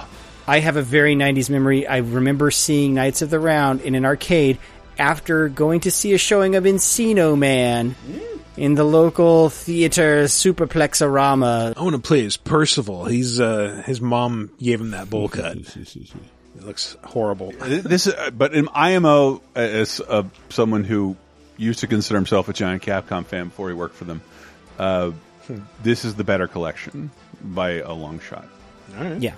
Yeah. I mean, they're both worth picking up because they're both free for the shell, and then you just buy whatever games you want in there. So, I mean, it's just like you should have had access to Ghosts and Goblins and Final Fight before. That's the big thing from the first pack. This is all the shit that like has never seen release anywhere officially in any way, and it's just glorious.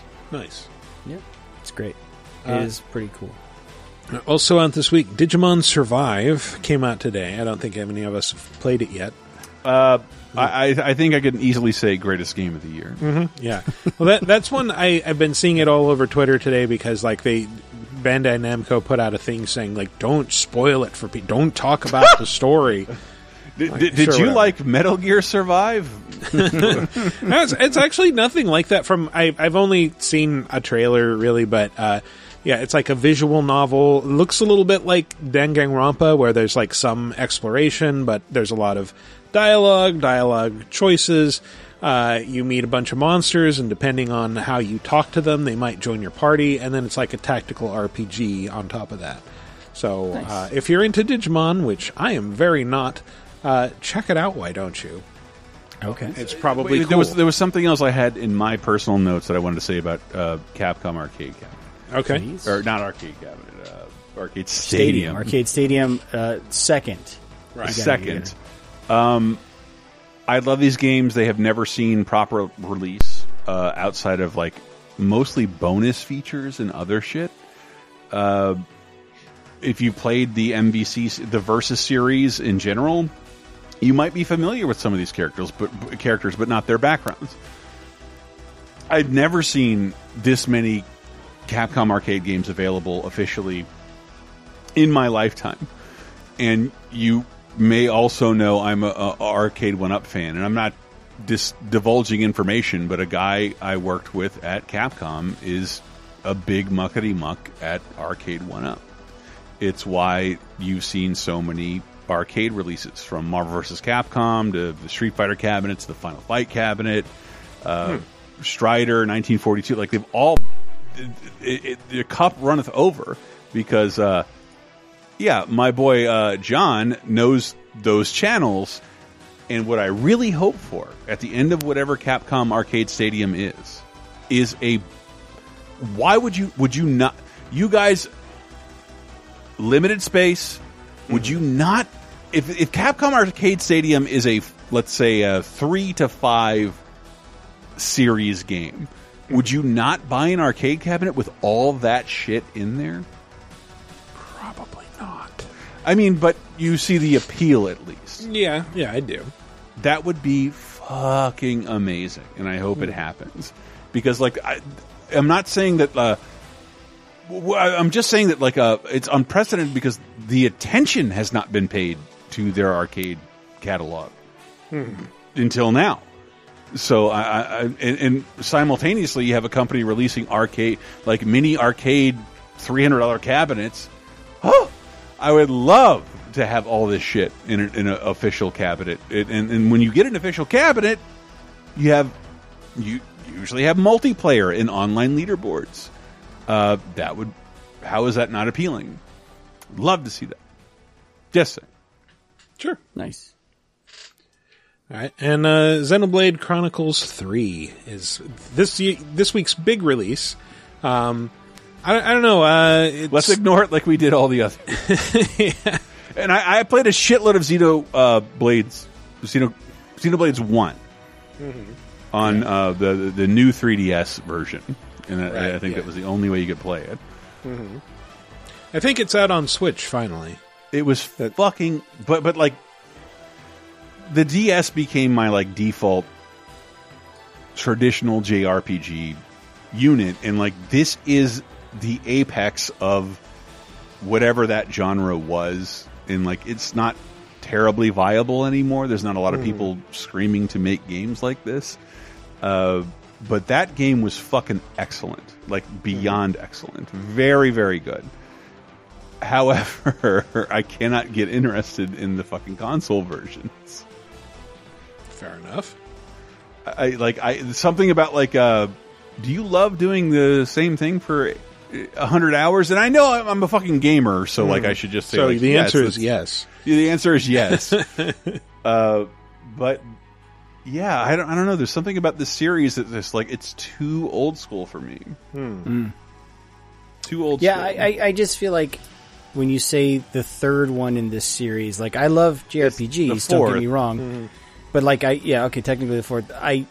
It's a thing where like I only have so much time. Yep. And if I haven't played the previous games in the series, I'm not going to start with this entry. And it's like, yeah, I mean, if you're a fan of the series and you've been playing them, great. I'm glad you got that game. But it's like, yeah, it's just, it feels, and I feel this way about a lot of JRPG series. It's like, it feels too late for me to really hop in. Like, well, I mean, you might play it because they aren't really directly connected in any way. Like, from what I've read, like, there are references to the first two games, but you don't. Did they add a patch that returned vagina bones? That was Tokyo Mirage Sessions. I thought it was this game. Yeah, no. Still a funny comment. This was the game. Yeah, yes, it was. Xenoblade Chronicles 2 was the one I remember where you're playing as like a boy wearing like shorts with like baggy chaps over them. So it was just a weird outfit, and then he had like a diving helmet hanging from his back. And it was not open world. I think this one might be a return to the open world design, which is A-okay by me. But yeah, it's a new story. You don't have to know what happened in Xenoblade Chronicles 1 or 2 to play it. So, you know, it's so strange, and like that's why I'm screaming from the mountaintop about Capcom arcade games, because the Versus games would come out and kind of put a spotlight on these characters who have had no love for years, and people know who the Xenoblade's. They know Shulk. He has like multiple amiibos. People want to know about this series through the fighting game they've continued to play for hundreds of hours. And it seems odd to make a game. Were you saying without those characters, or just a those characters are not in it. Yeah, that seems. A little Same thing strange. happens with Fire Emblem, by the way. Like the characters don't really carry over from the game. And so. Even though Fire Emblem has like 17 represented characters in Smash. Yes, they do. Yeah, they do. I don't think there's been one with Marth for a long time. It really like maybe that got remade actually. I'm a Nintendo fanboy at my heart, and every time that one of those announcements happened in Smash, I'm like, am I living in an alternate universe? Who the fuck is this guy? Who is this Fire Emblem character that I'm supposed to think is important? Very big with Japanese games. That's more important than Crash Bandicoot being here. Yeah. Well, they still haven't forgiven him for the Plumber Boy commercial. Hey there, Plumber Boy. I did, like, my buddy texted me this week, and like, I like in between Elden Ring, me cooling off in Elden Ring, I gotta say, Crash 4 is pretty good. I'm late to the party. I'm like, hey man, we're all late to the party. I never played that game at all until it came to PS Plus. It is a PS Plus game this month, and none of my friends talked to me about it at all until it came there, and now we're all talking about it, like, you know, not like, oh, this is the greatest game ever, but like, oh, this is pretty fucking fun. Yeah, it really is. I didn't check it out for a fucking year until it came to me for free. Well, congratulations. I'm glad you're enjoying it. But we should move along, too.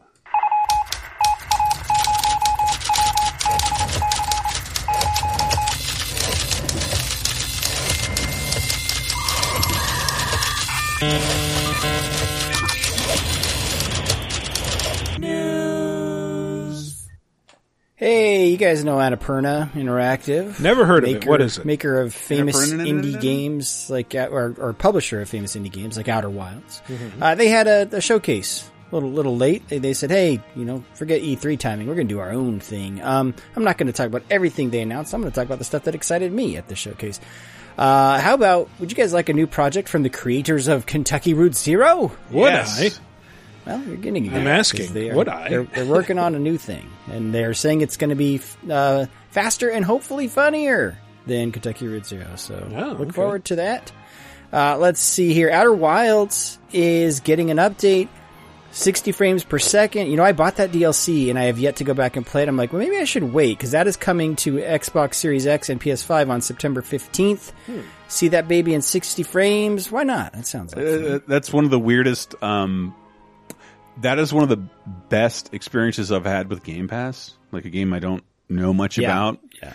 And it left Game Pass and it's on PS Plus Extra. Is it? Yeah. They brought it back to Game Pass. Did they really? Yeah. So it's on both. Or maybe it was on sale and I bought it. I could have sworn they brought it back to Game Pass. Anyway.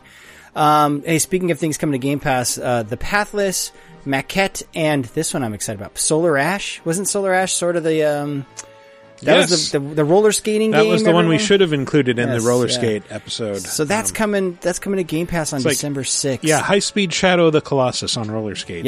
Yeah. So that is I'm finally going to get to play that. Part of Game Pass, December 6th. I'm looking forward to it. I am hype. Let's see here. Ho-Hokum. You guys remember that PlayStation exclusive Ho-Hokum? Okay, well, yeah, that was a fun one. It is out now on PC via Steam, so no longer PS exclusive. I remember that because the name of your character. Do you remember what it was?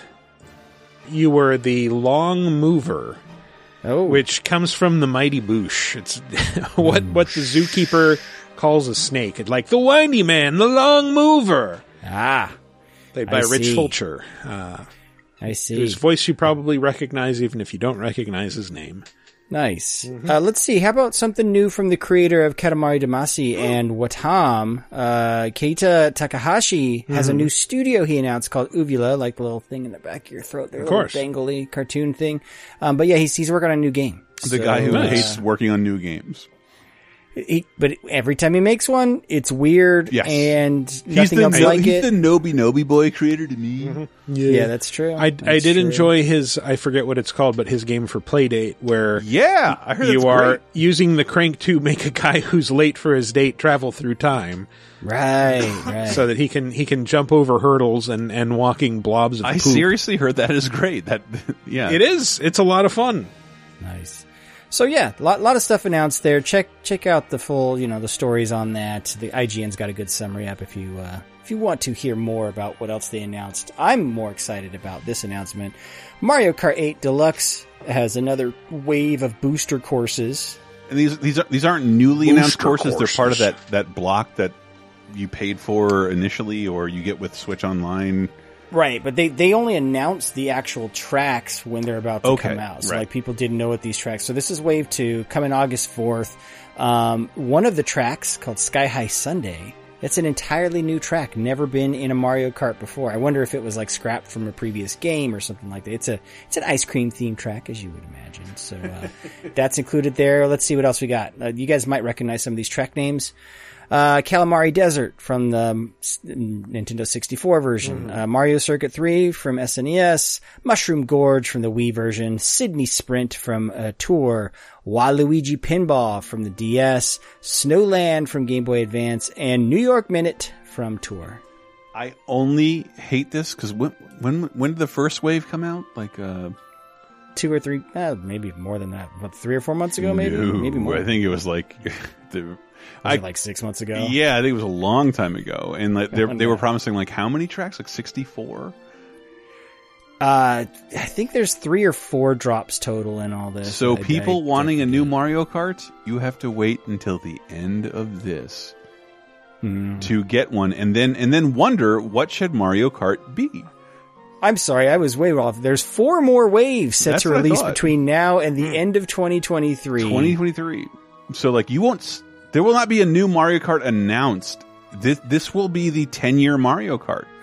They don't need it, and here's why. After all these come out, Mario Kart 8 Deluxe, which I still hate that they have to call it 8 Deluxe, but whatever, will contain half the tracks ever created for the entire series. Will be in this one game. Wow, I'm only bummed out because every Mario Kart has some kind of innovation. I don't know what they can add now.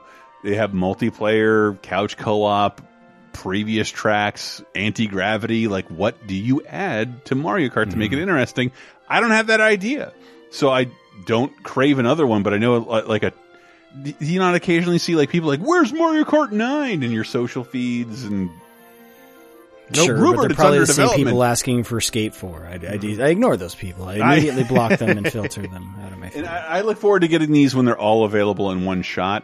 Yeah. And, but yeah, I mean, that's a pretty epic party game at that point. Like, have some friends over. Let's have access to half the tracks ever made for Mario Kart. Sure. Again, I made the argument in the best games ever made, Mario Kart 8. It deserves it. Mario Kart 8 Deluxe. Maybe you could play that after a rousing round of multiverses where, Chris, you're going to play as your favorite character ever made, LeBron James. LeBron's coming to multiverses alongside... Chris, you're going to have to say the name of these next guys. You're going to have to say it in your voice. He's a scientist, likes to save the world, multi-dimension. You don't have to do this, Matt. Oh, geez, Chris. Oh, geez, Rick and Morty are coming Rick, to multiverses. Are you off making another NFT cartoon? I did play that this week in its free-to-play form, which is really annoying. Well, because of the character unlocks? Like, I remember hearing you talk about it, but, like, everything about it feels slow, including the gameplay, and especially the progression. Yeah. Slow. That's the thing, is I got that code, and so I don't really feel the progression, because I can just buy my way through all the characters and stuff, but... it was just like I didn't use a lot of that shit in Smash, and I played a lot of single-player and online multiplayer. Yeah. But like going through all this I don't know, what was that fucking single player thing called? Sprite something? From the like most an recent overworld Smash? map. Yeah. Man, it is agonizing, and everything else feels slow because everything feels like a charge move. I can never get anything executed immediately, and it's like, well, we want to foster team play with support play, and this is a support character, and like, I don't know how you think you're going to be able to do this. You got to have friends playing together, right? You're not going to team up with a random stranger. It's a mode. Add that as a mode, not your like primary reason for existence. Right. And I was pretty turned off by the experience. In terms of like the graphics and the overlays and the music, I thought it was wonderful. Loved it.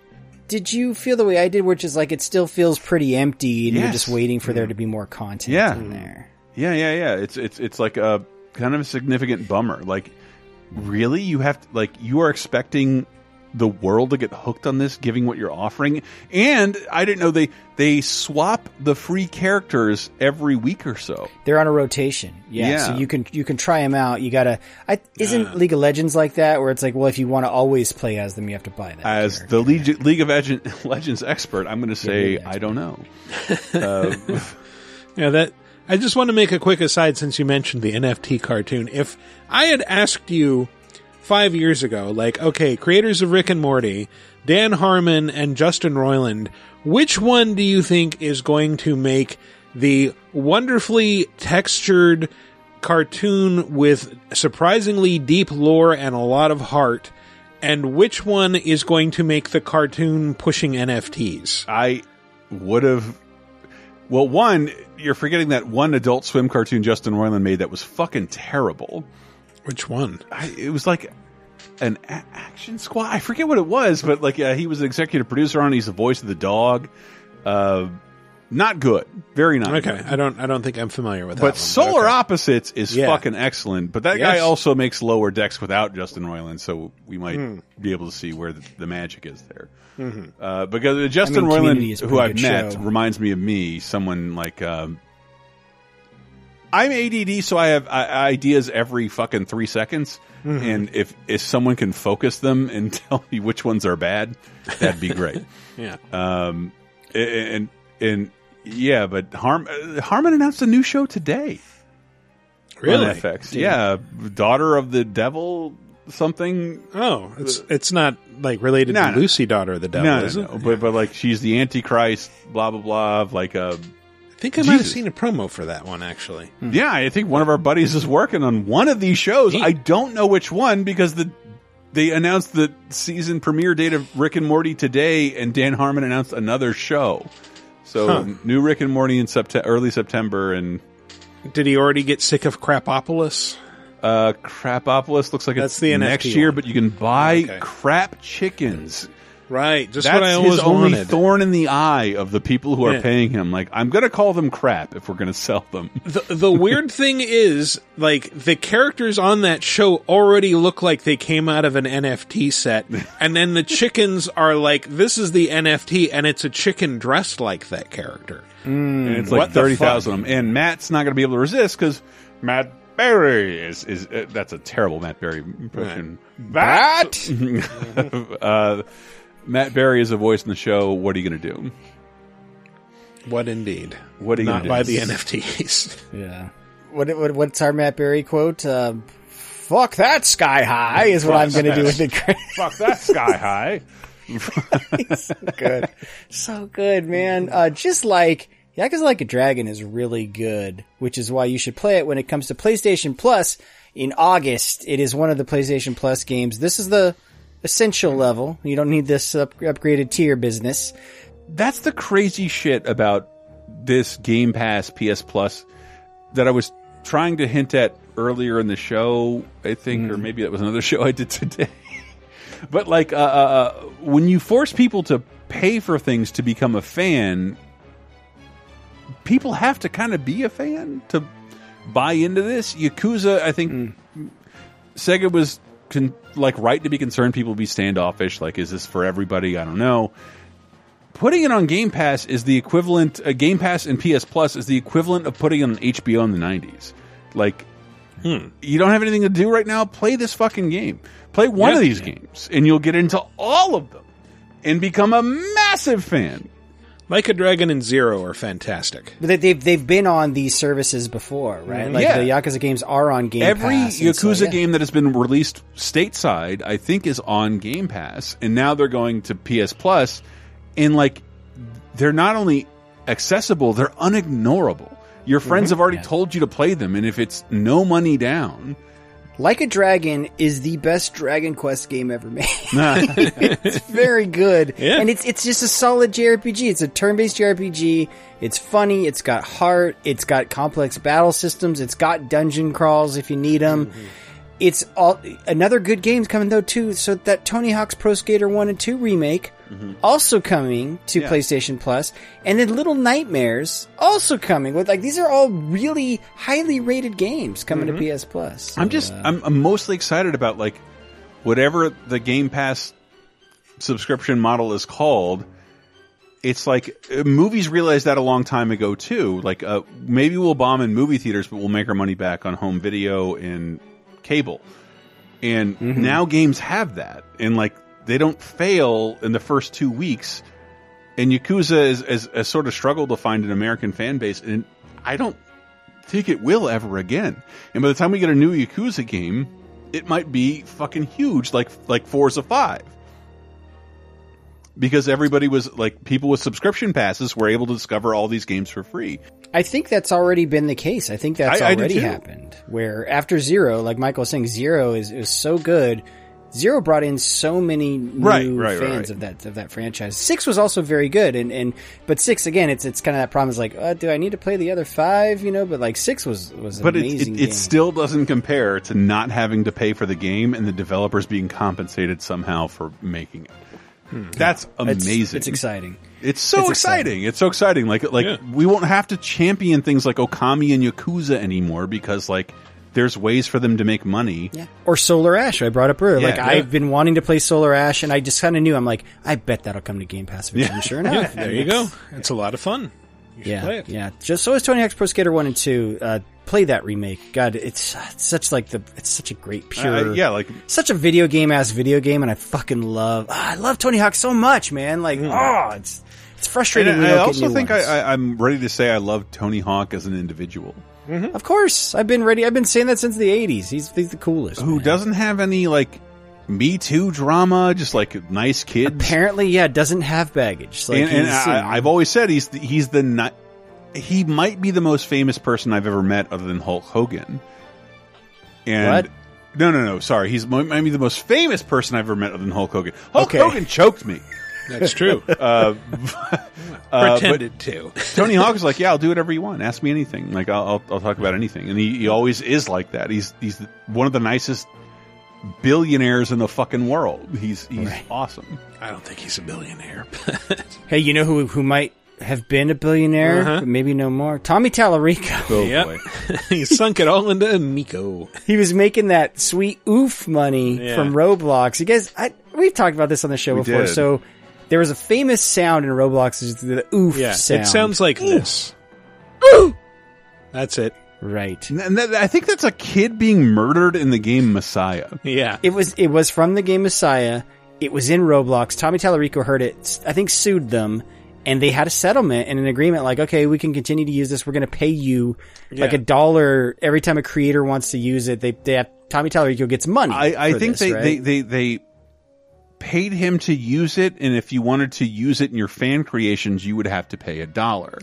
Right. And that's how they're paying Tommy Tallarico. Yeah. So that deal is apparently over because they are removing the sound. They had to Roblox had to make a post about this. Like, we are removing the official oof sound and replacing it. So. I was surprised by how all the responses to that were like just fucking livid. Like, I'm going to keep using it anyway. You can't stop me. Like, it's the end of an era. Roblox is over. Like, it's a fucking 3-second sound. It's one of the reasons young people shouldn't listen to our show because we don't talk about Roblox. Because I think 3 of my how friends' will you know what to spend your Robux on? Well, it's the only thing they play, and they experience movies and stories, and like they encounter everything in pop culture through Roblox because you can. I don't talk about it on the show, but because I have kids, I've played a lot of Roblox in the past couple years, and that game gets played a lot. I've watched a lot of Roblox through my friends' kids. Like, watch it. Like, do you know what Apocalypse Now is? I'm like, yes. And then there's like a Roblox thing that introduced him to that, and he's fucking curious about it. It's weird. God. I had my kids let me into a VIP room in a game inside Roblox called Adopt Me because they have the like the monthly VIP whatever. I don't and know you get that your currency. So I get it, and kids love it, and that oof sound. It'd be like if you it'd be like if someone took something out of Neopets. I know right? it through TikTok and shit. Like, it's used when like somebody falls down in a fail video all the time.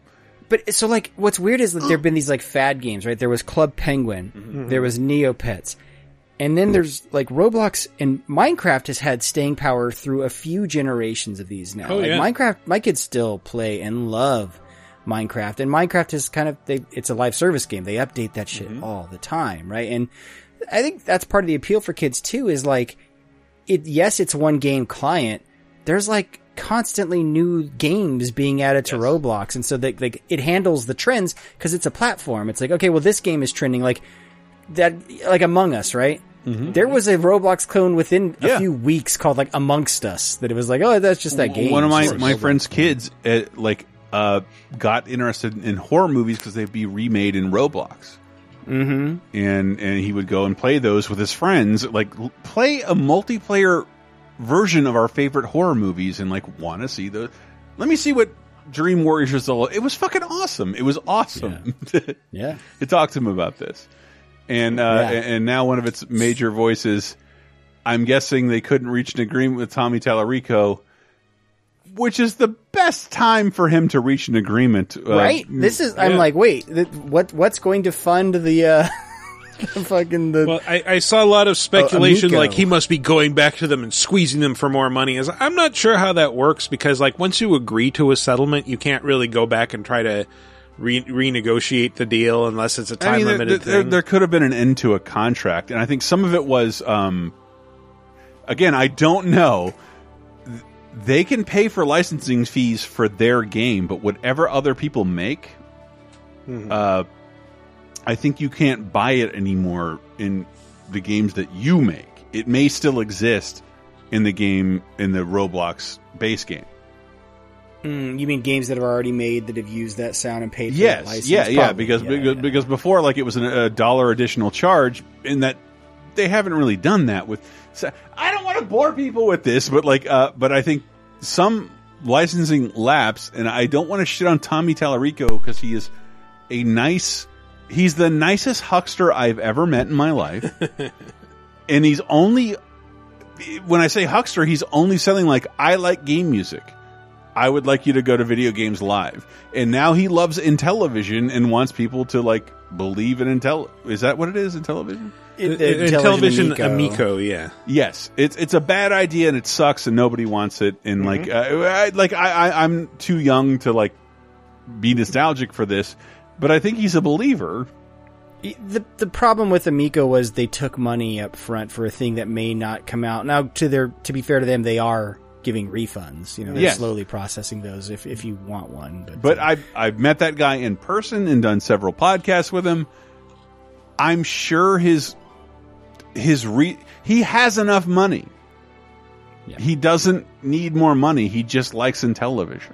Mm-hmm. Yeah, I never thought the Intellivision thing was like him trying to rip anyone off. I never thought of it as he's a scam, not trying to like capitalize on Intellivision. Like, no, he loves that shit, and he's banned from the Atari Age forums for arguing about it. Because it's why I thought it's why I felt bad. I'm like, oh no, he is clearly passionate about this and wants this to happen to share this passion with other people. It's just like the realities of business have just it probably isn't going to happen. He should just say like, it's not my fault. Like, it's not. Like, COVID fucked up production of all game consoles. chip shortage. Mm-hmm. I mean, maybe that offering of what that product was, I don't know that they had enough demand to really support. And they also had like a stupid coda, like no updates ever. Everything has multiplayer. Really? No updates ever for an... I thought that was the Coleco Chameleons deal or whatever. No, that was the Amico. The Amico's like, we're not going to patch games. Yeah. No patches. Everything's done at once. And like, four of these complaints are complaints no one has. Hey, speaking of patches, so I've been going back and forth like with my stories. Like some of these, hey, you guys we're giving some, like the oof sound we're taking away. Here's another giving story, and then I'm gonna end on a taking away story. I'm sorry. The giving story: your Xbox Series X or S/S bar S, whatever you want to say, will soon boot up faster. So Microsoft has implemented a change in the software. Like it's a significant speed improvement where it's like, the boot time of 9 seconds is down to 4 seconds. But here's the beauty. It's out of that power saving mode. And we were kind of chatting, the energy saver mode. We were kind of chatting off mic. That energy saver mode, I enabled it a few months ago because I'm like, yeah, you know what? I don't want to pay for all this extra energy my Xbox uses for being in the instant on mode. It uses like 20 times less power than the instant on mode. Wow. And but here's what's great. It still starts up very quickly, and again, so it's down seconds, but like 4 seconds. All the quick resume stuff for your games still works. It doesn't make any of that stuff not work. I'm like, why wouldn't you do energy saver mode other than shaving a few seconds off the startup time? Like, fucking grow up. Like, come on, help save the planet, please. Like, let's reduce. You know what uses even less energy? Going and unplugging your Xbox. Well, actually, with my PlayStation 5, because I don't update games that often and stuff, I actually do complete shutdowns on that one when I'm not playing it. I don't just keep that one. You are the blade of vampiric power. Well, I remember for a long time. That's a great joke. I like that. It took Matt a while to appreciate. It is a nerdy fucking ass joke. I love that. When I first got my PS5, I would shut it down completely all the time because it had a thing where it would crash extravagantly and I'd lose all my data if I left it in rest mode for very long. Right. Yeah. So, man. So yeah, this is free update, obviously, but, hey, make things start faster, make them use less power. Let's do it. But again, you showing me that, and like, I can't justify a purchase of a new Xbox. Especially not to shave off 9 seconds.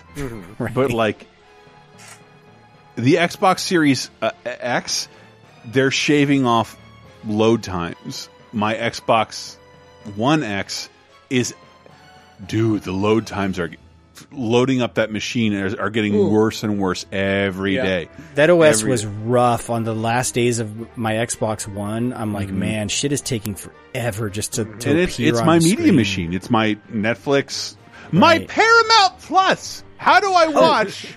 The other thing, by the way, in that energy saver mode, it downloads updates for games. So it doesn't even like, there's literally no reason not to enable that mode. Cause it used to be it couldn't download your game updates. You had to like have it in that instant on mode. It's like, the only reason you would keep it in instant on is if you're an asshole. There, I said it.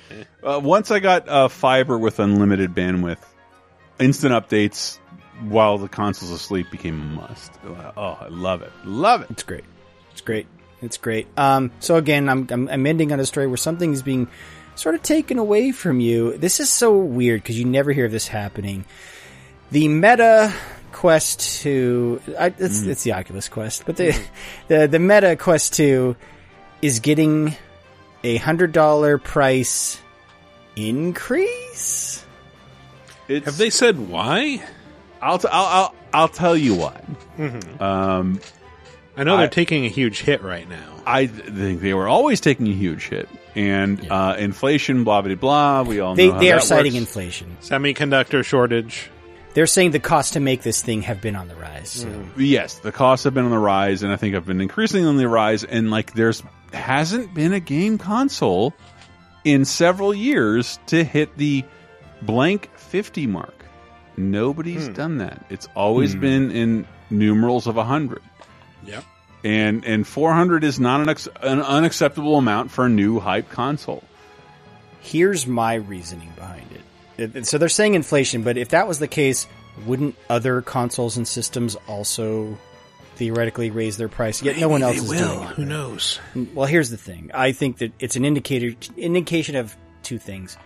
The price elasticity with this particular headset maybe isn't there, where it's like, if you're gonna buy VR, maybe the audience is small enough where it's like, if you're gonna buy it, you're kind of gonna pay whatever they're gonna charge you for it, right? It's. I would say VR is still kind of technically niche enough of a market where it's like, yeah, they can get away with it. I believe they either loosened or got rid of the.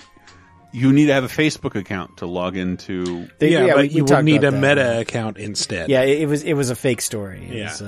You still need a Meta account. But still, like, if you worked at a company on that level, it's just like, let's eat the hit because we will have. We're going to own the data, right? We're going to own the we'll have an instant data. install on like every system we ever sell because they'll be Facebook members. That's not the same as being a Meta member. Here's my other theory for what's happening here is, I think partially it's just like people are willing to pay what they must for VR because there's not that many people playing it. It's also probably indicative of just the chip shortage of like, it's law and supply and demand, right? And in this case, supply is being artificially restricted, and we know what can happen in those cases is like, prices go up, right? Demand might not be going up, but if demand is the same for this unit and your supply is down, okay, well then you might, have to charge people more. It's just so weird for a product that's already on the market. Totally. Most of the time, most people would have hidden behind some sort of hardware revision, like, hey, we put higher resolution goggles in this fucker, so that's why it's $100 more. But to be fair, this product has to be supported, and it's not a VCR, it's not a Sega Genesis. Everyone realizes that. And when does the cutoff? When is the cutoff? Is it before or after we record? August 1st. Yeah, new pricing August 1st. But so if you buy one between August and December, the show releasing, you'll get you're going to get a free copy of Beat Saber. Actually, that's amazing. Pretty good because Beat Saber's never on sale. But like you get $30 off for a referral fee. So you could technically save $70 right now if you work with your friends. If you wanted to buy an Oculus, do it in the next 3 minutes. And do it through a friend's referral fee through someone's already a member of Oculus. I really never want to say Meta. I don't want to do it. No, that's why I keep saying Oculus. Yeah. By the way, related story. Look, I'm not a fan of monopolies, and I do think governments do need to step in occasionally and regulate stuff. But I gotta say, the FTC fucking got one wrong this week. They ruled against Meta, saying Meta couldn't acquire. There's that app maker that makes a fitness app. It's a VR fitness app. Supernatural.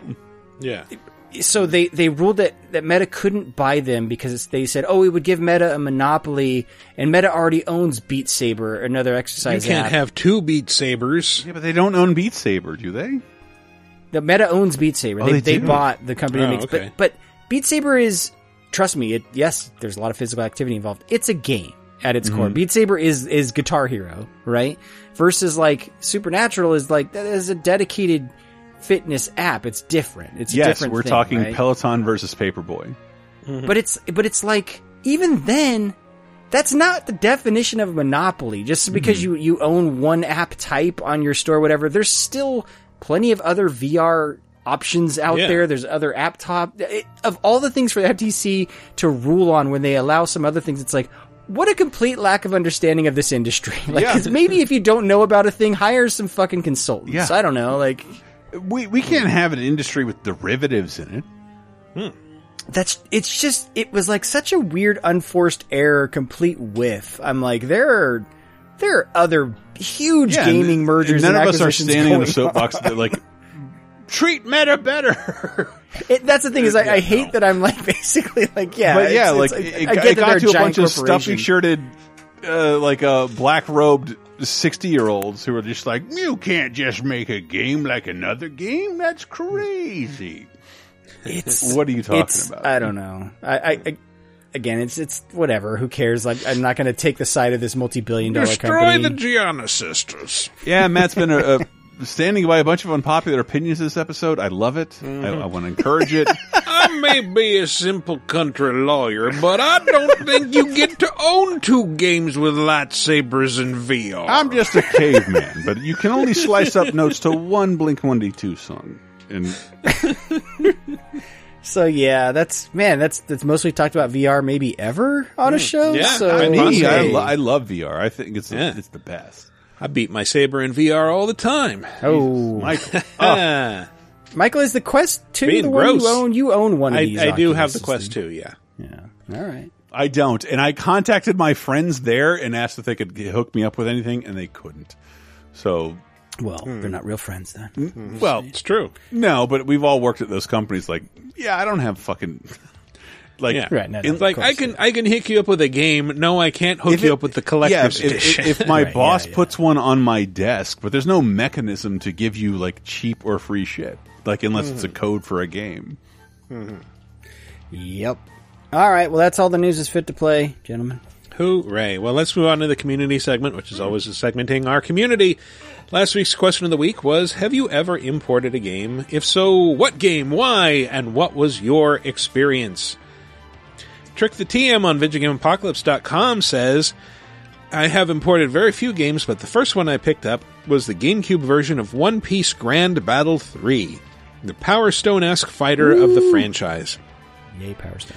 I got into playing import anime fighters with friends in my anime club, so instead of getting the Naruto ones like everyone else had, I got a One Piece one as I preferred the franchise by that point.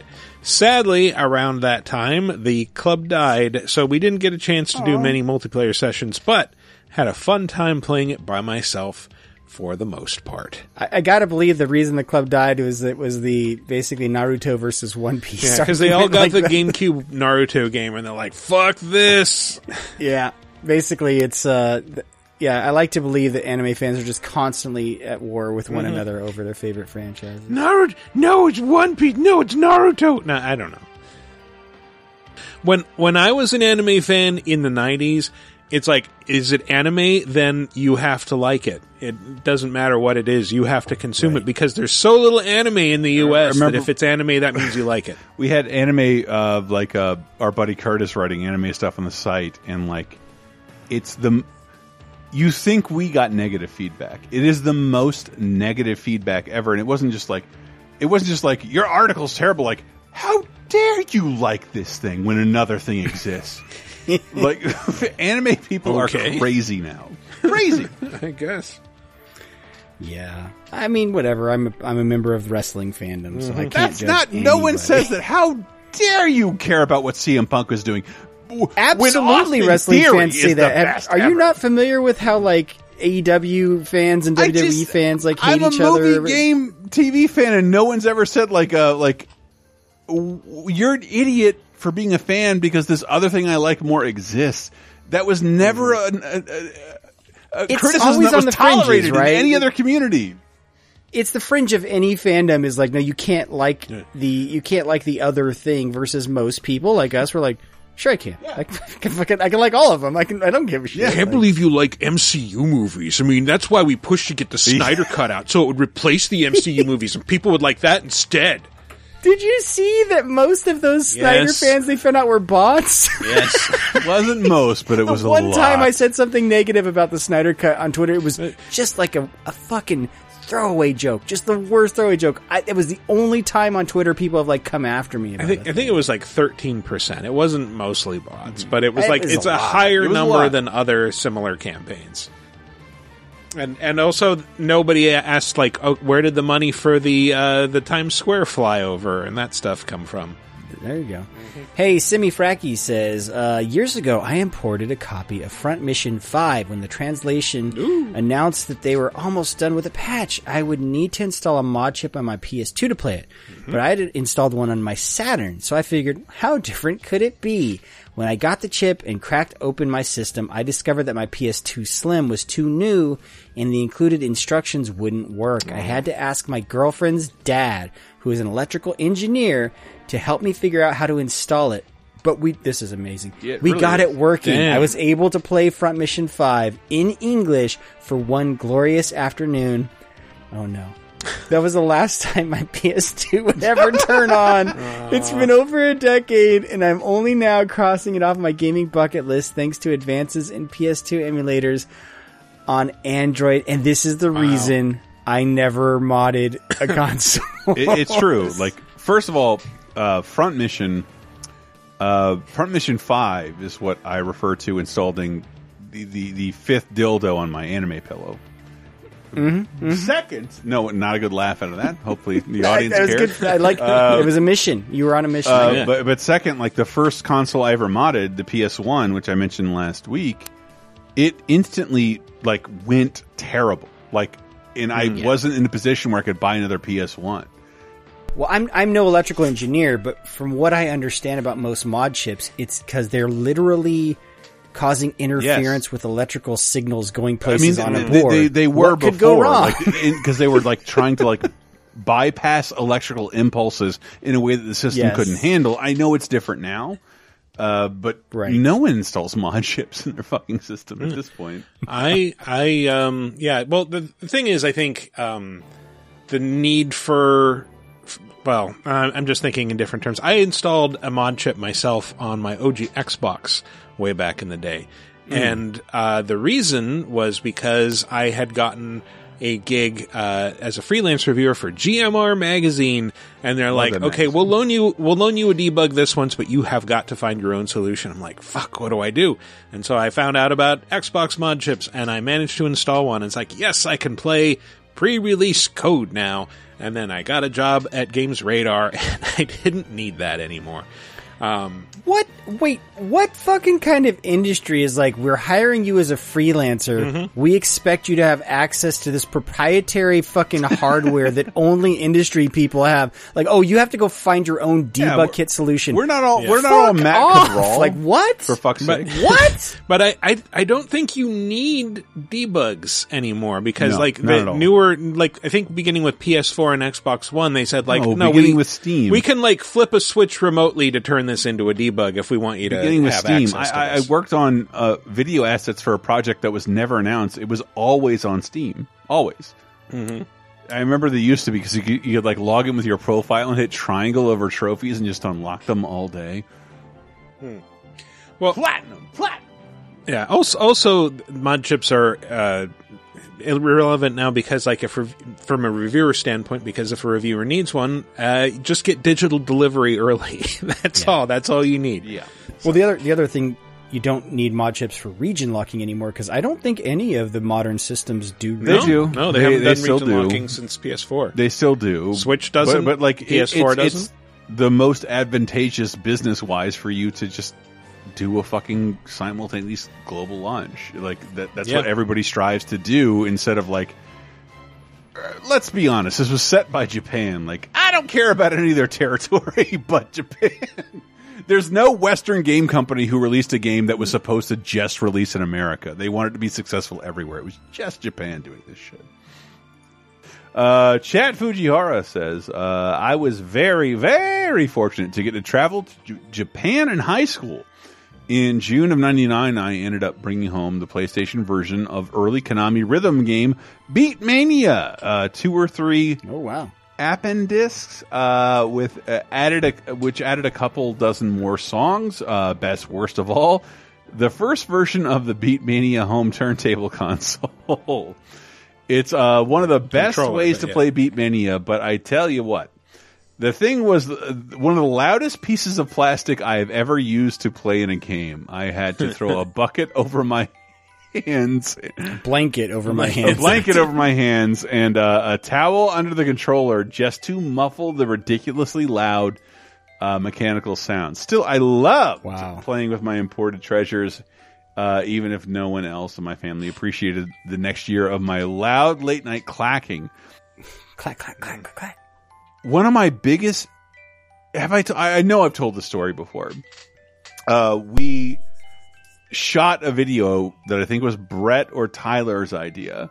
Like, this is what you sound like playing Rock Band when no one can hear the music. Oh yeah. I remember that. Click. Yeah. And the weird thing is, people accused us of faking that. They did. Why? How? I think that's because how would we fake that? That's so stupid. I want to say because Tyler's drumming. It was not the best. It was not on time. I'm just kidding. I'm hoping he contacts me tomorrow and yells at me. And it did okay, and I forgot about it. And then this is one of my deepest embarrassments, by the way. Don't cut this out, Matt. Okay. Like 2 weeks later, I was on a free porn site.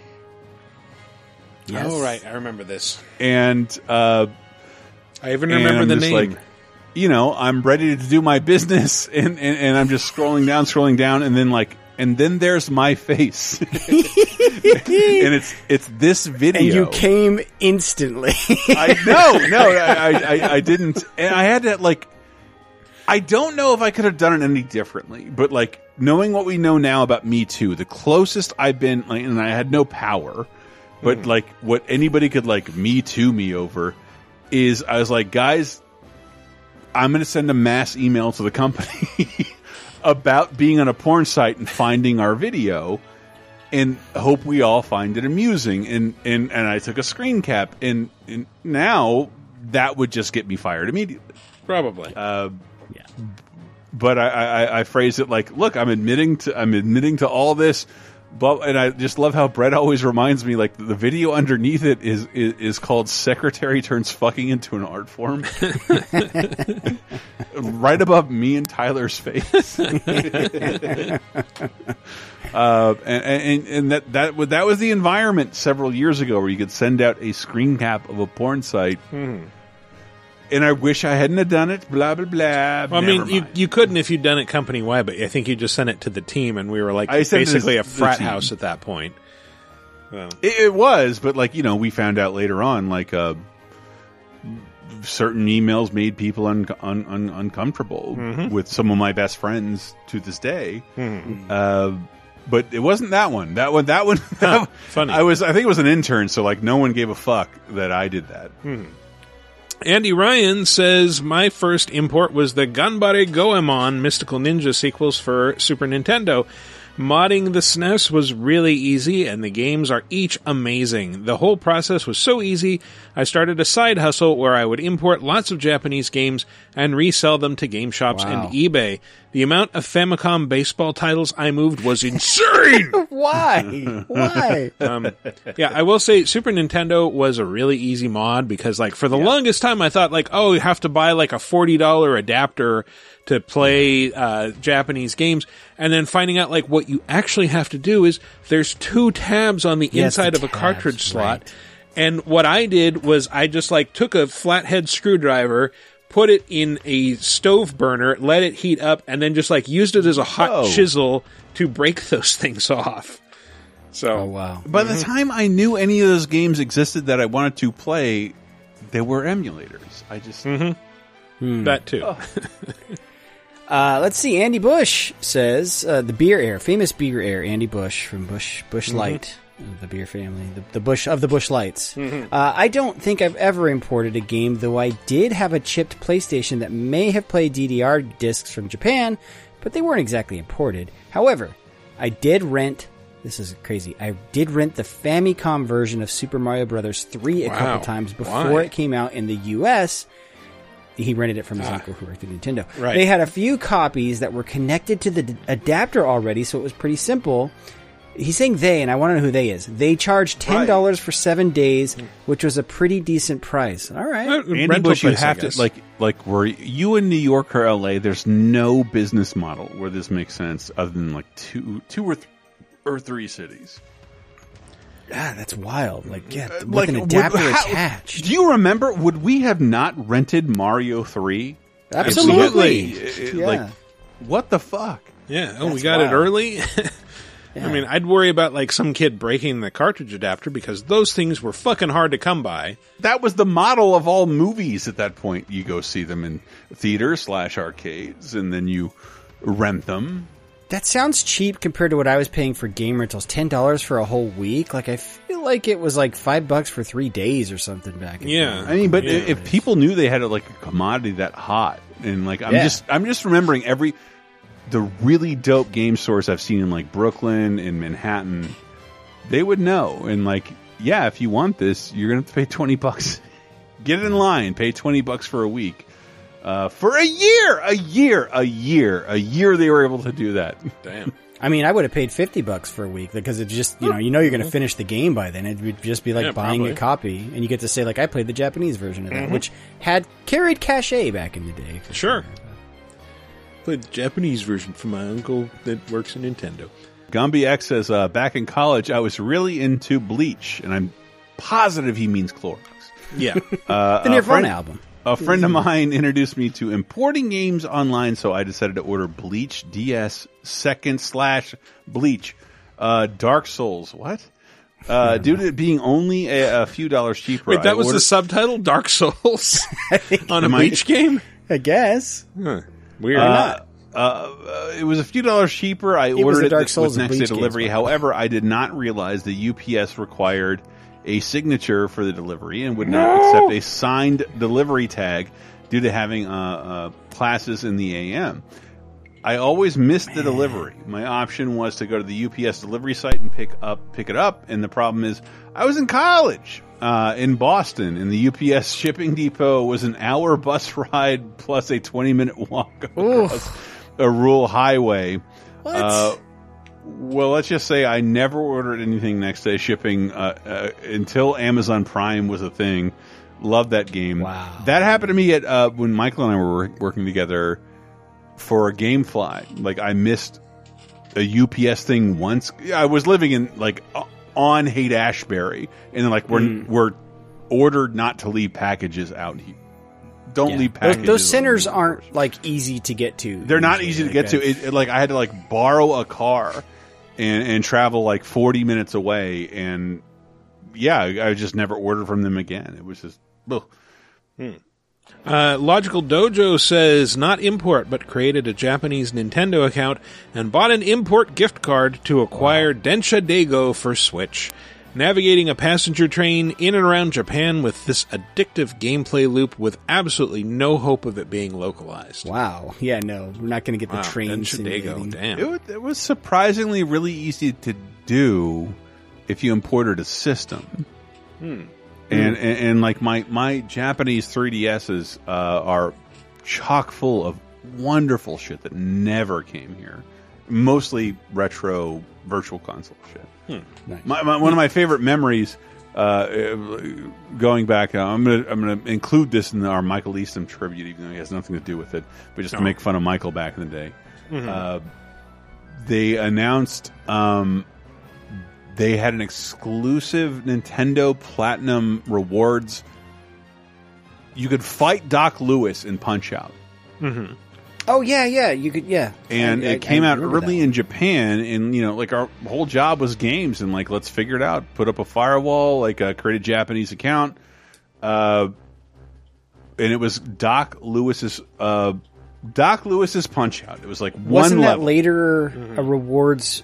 It was, but it came out first in Japan, and we wanted to get video footage of it first. Oh, okay. And I got it, and like everyone's like, "Fuck yes, let's run this! Like, let's put this on a pano." And then Michael messaged me like, what the fuck? Do you not know how possessives work? Doc Lewis is what? Why would you put an apostrophe after the S? And I was just like, no, it was just Lewis apostrophe S. It was Lewis apostrophe S. Doc Lewis's, and I'm like, our style guide also says to do whatever the fucking game.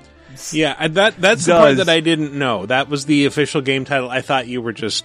Michael yelled at me for the longest he's ever yelled at me. I said like tisk. There were caps and exclamation points. No, it was.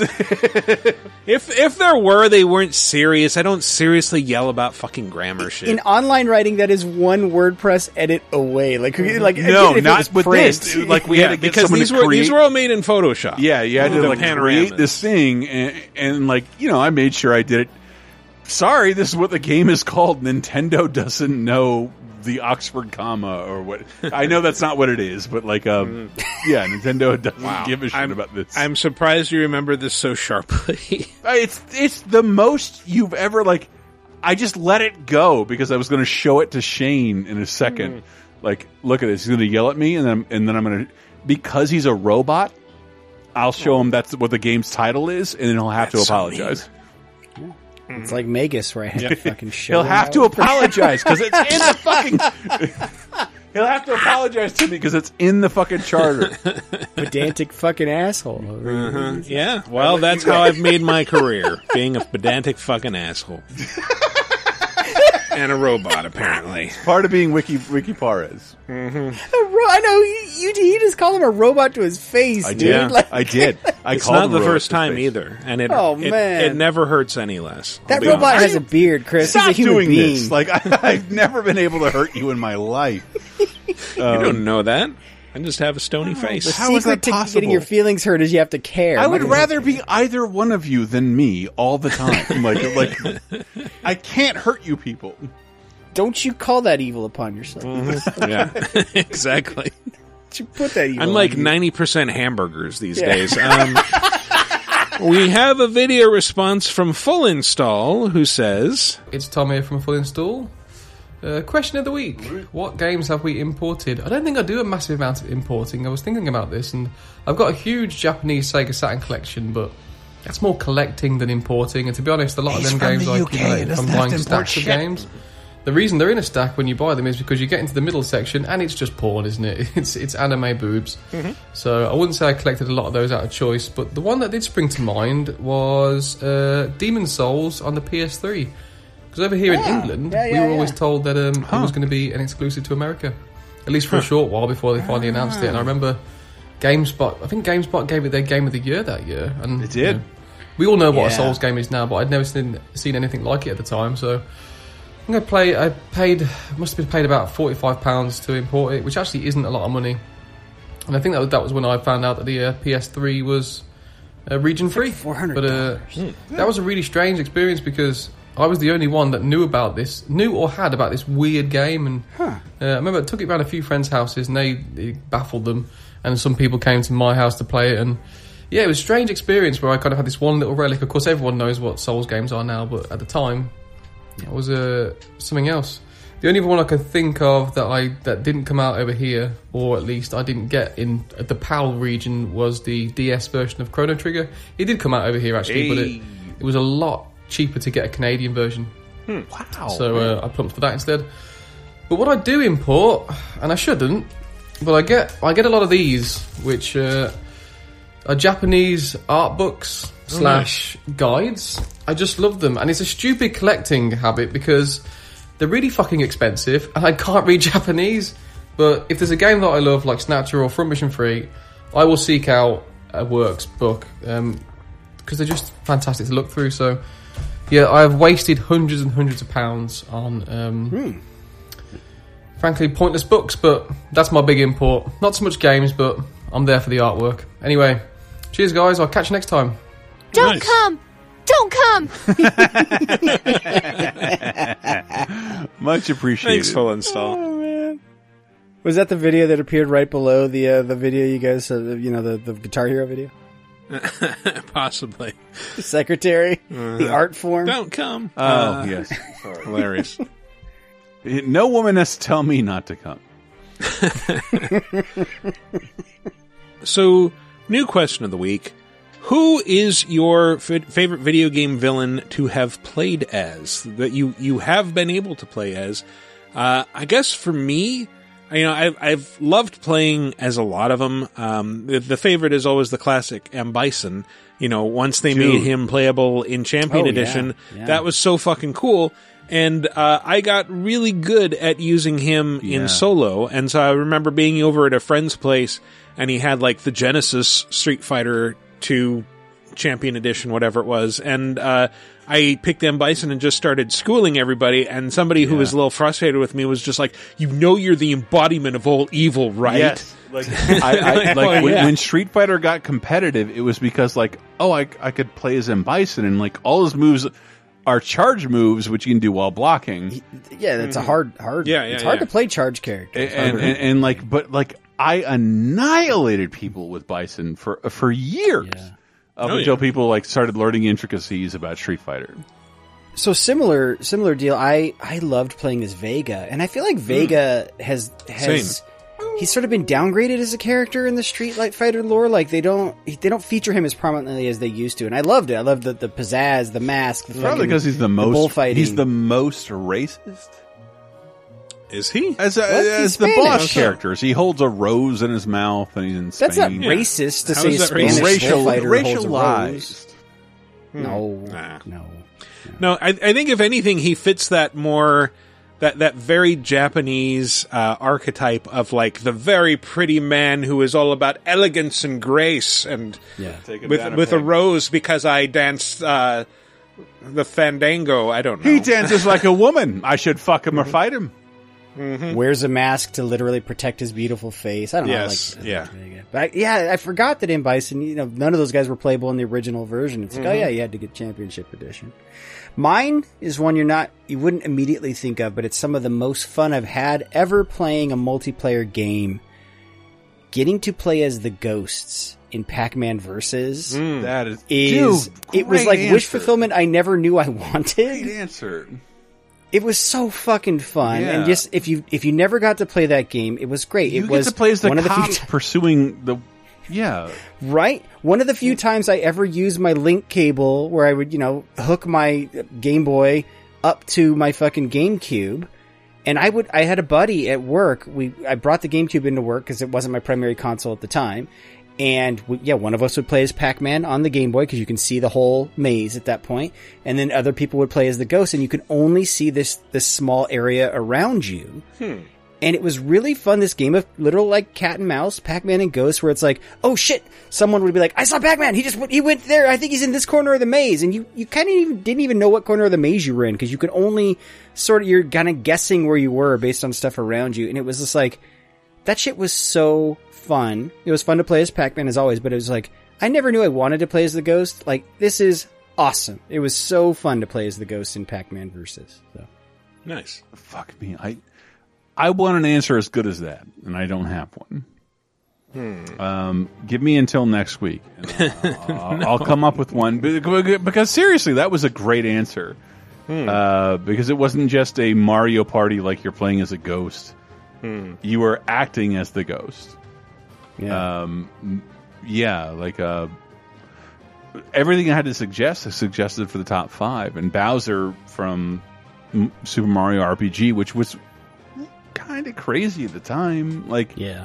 It was Mario is 11 years old, and he's uniting with his adversary. That did it felt nuts. Never mind. God, was that game 11 years old when RPG came out? Yeah. Mario had been. No, Bowser was 11 years old, but Mario had been around before. Had Bowser been playable in any game like Mario Kart before that? No. That was the first. Okay. Yeah, no, he was playable in Mario Kart. Yeah. Right, but he still had like villainous intent, like a I'm really heavy and I have a great top speed but terrible acceleration. That's what's weird about Bowser is like he's the bad guy in some games, but other times he's just sort of like this rival to Mario, where it's like, I'm not out to kill you. He's like Bluto. Sometimes Bluto is allied with the Sea Hag and tries to kill Popeye, and sometimes Bluto just wants to beat up Popeye. I'm out to be with your woman, but I've also never heard of sex. Yeah. Doesn't exist in our universe. It doesn't, but I will captive her, and it'll make it harder for you to marry her. Mm-hmm. Oh, there's your answer, Chris. I have your answer for you. What? Donkey Kong.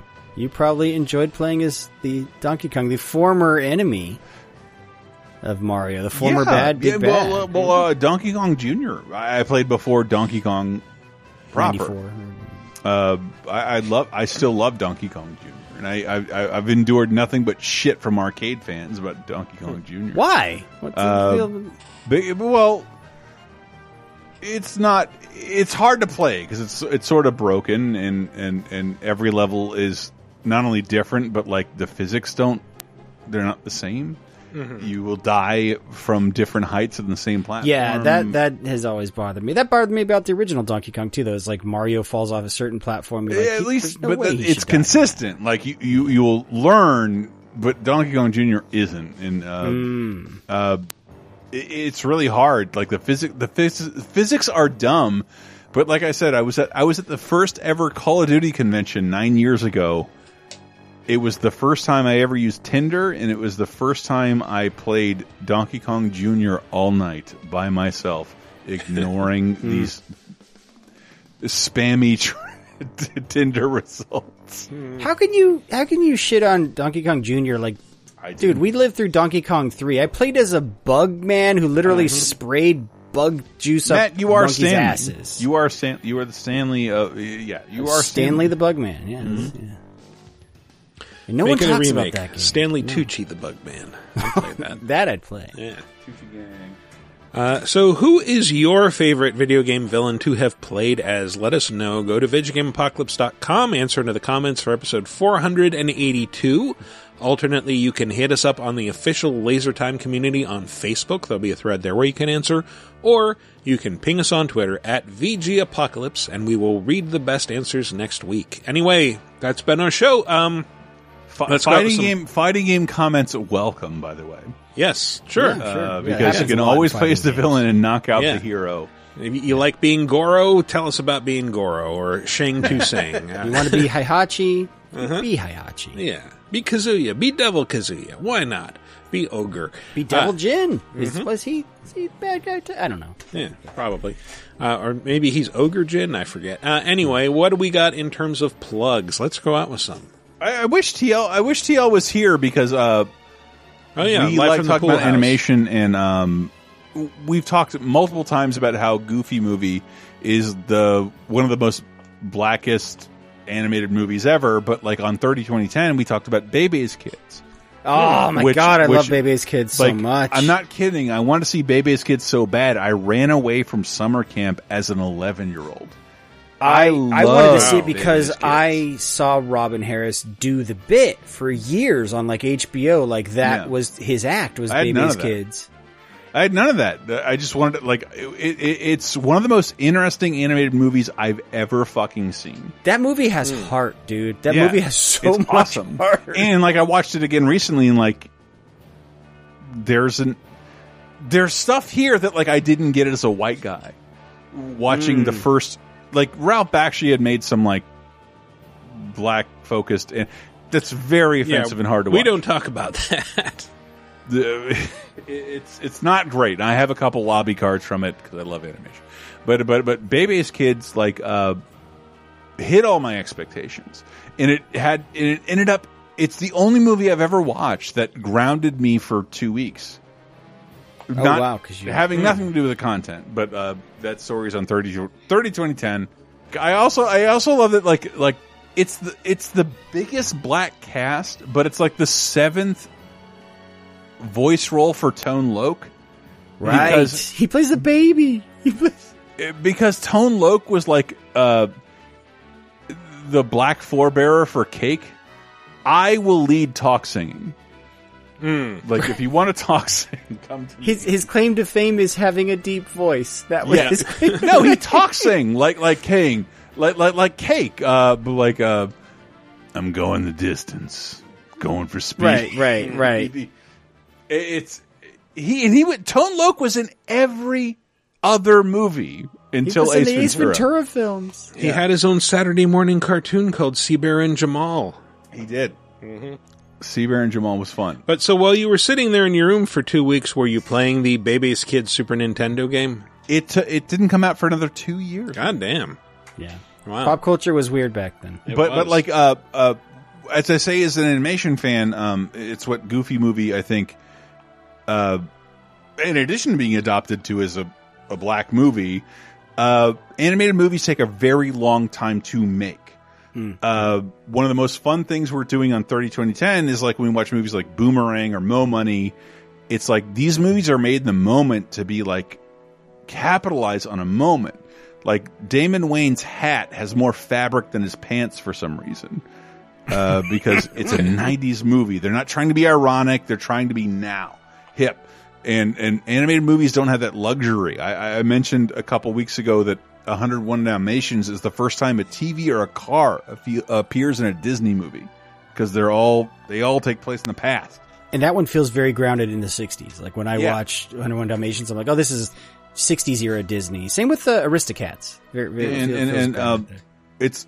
I think that Hyperion made Brave Little Toaster beforehand, but Baby's Kids is like this like fucking weird like black focus thing in the middle of the 90s that is taking place right fucking now.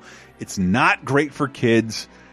It's awesome. It's awesome, and it looks great. And like when you watch Boomerang, it's just like we'll never see those shoulder pads again. It's just like animation never exists in the now unless it's in hindsight. And I can't think of a better example of that in Baby's Kids. You can stream it free on Pluto TV and Paramount. Okay. Sorry, I should go watch that. I love it. I went out of my way to watch that movie multiple times. I love tragic, right? Because Robin Harris died. Didn't he die before the movie came out? He didn't really see the story. I say in the show is like I didn't really know. Because Matt's like 18 months older than me, but like I didn't know how famous he was. He was really famous.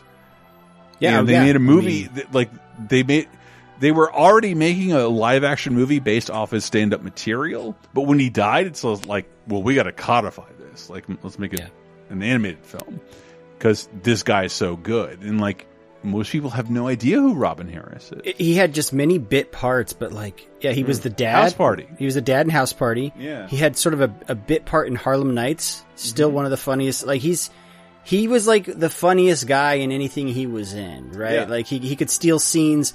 It's like Bernie Mac would steal scenes the same way. Like Robin Harris was like that. It's like that guy's, there's something about him that makes me laugh. So more intelligible Bernie Mac. I love Bernie Mac. I prefer Bernie Mac, so I wasn't shitting on him. Somebody take this away from me.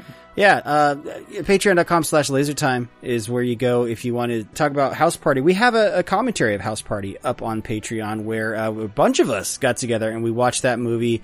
I think it was with Bruce Wayne Brady. We had a fucking great time. We've been going 80s in depth, and we've salvaged the ET podcast. Nice. Star Trek 2, Blade Runner, The Thing, more to come.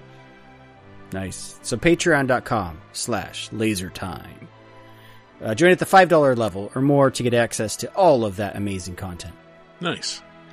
Including spoiler casts. We should probably think of doing another one of those soon. Sure. Let's find a game. We haven't with a all plot. finished the same game since Elden Ring. That's true. It's true.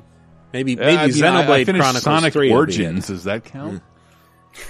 I mean, we could, Chris and I can talk Monster Hunter Rise Sunbreak because I think I finally am playing that content now after how many hours? Congratulations. Yeah. I'm at the end game and like, all the animals are sick and red. And like, okay, I remember how this went. All right. Well, as always, visit us online at VGameApocalypse.com. Follow us on Twitter at VGApocalypse, and follow me personally on Twitter at Wikiparaz. That's WIKIPARAZ. Anyway, that's been our show. Thanks for listening, everybody. We'll see you next week.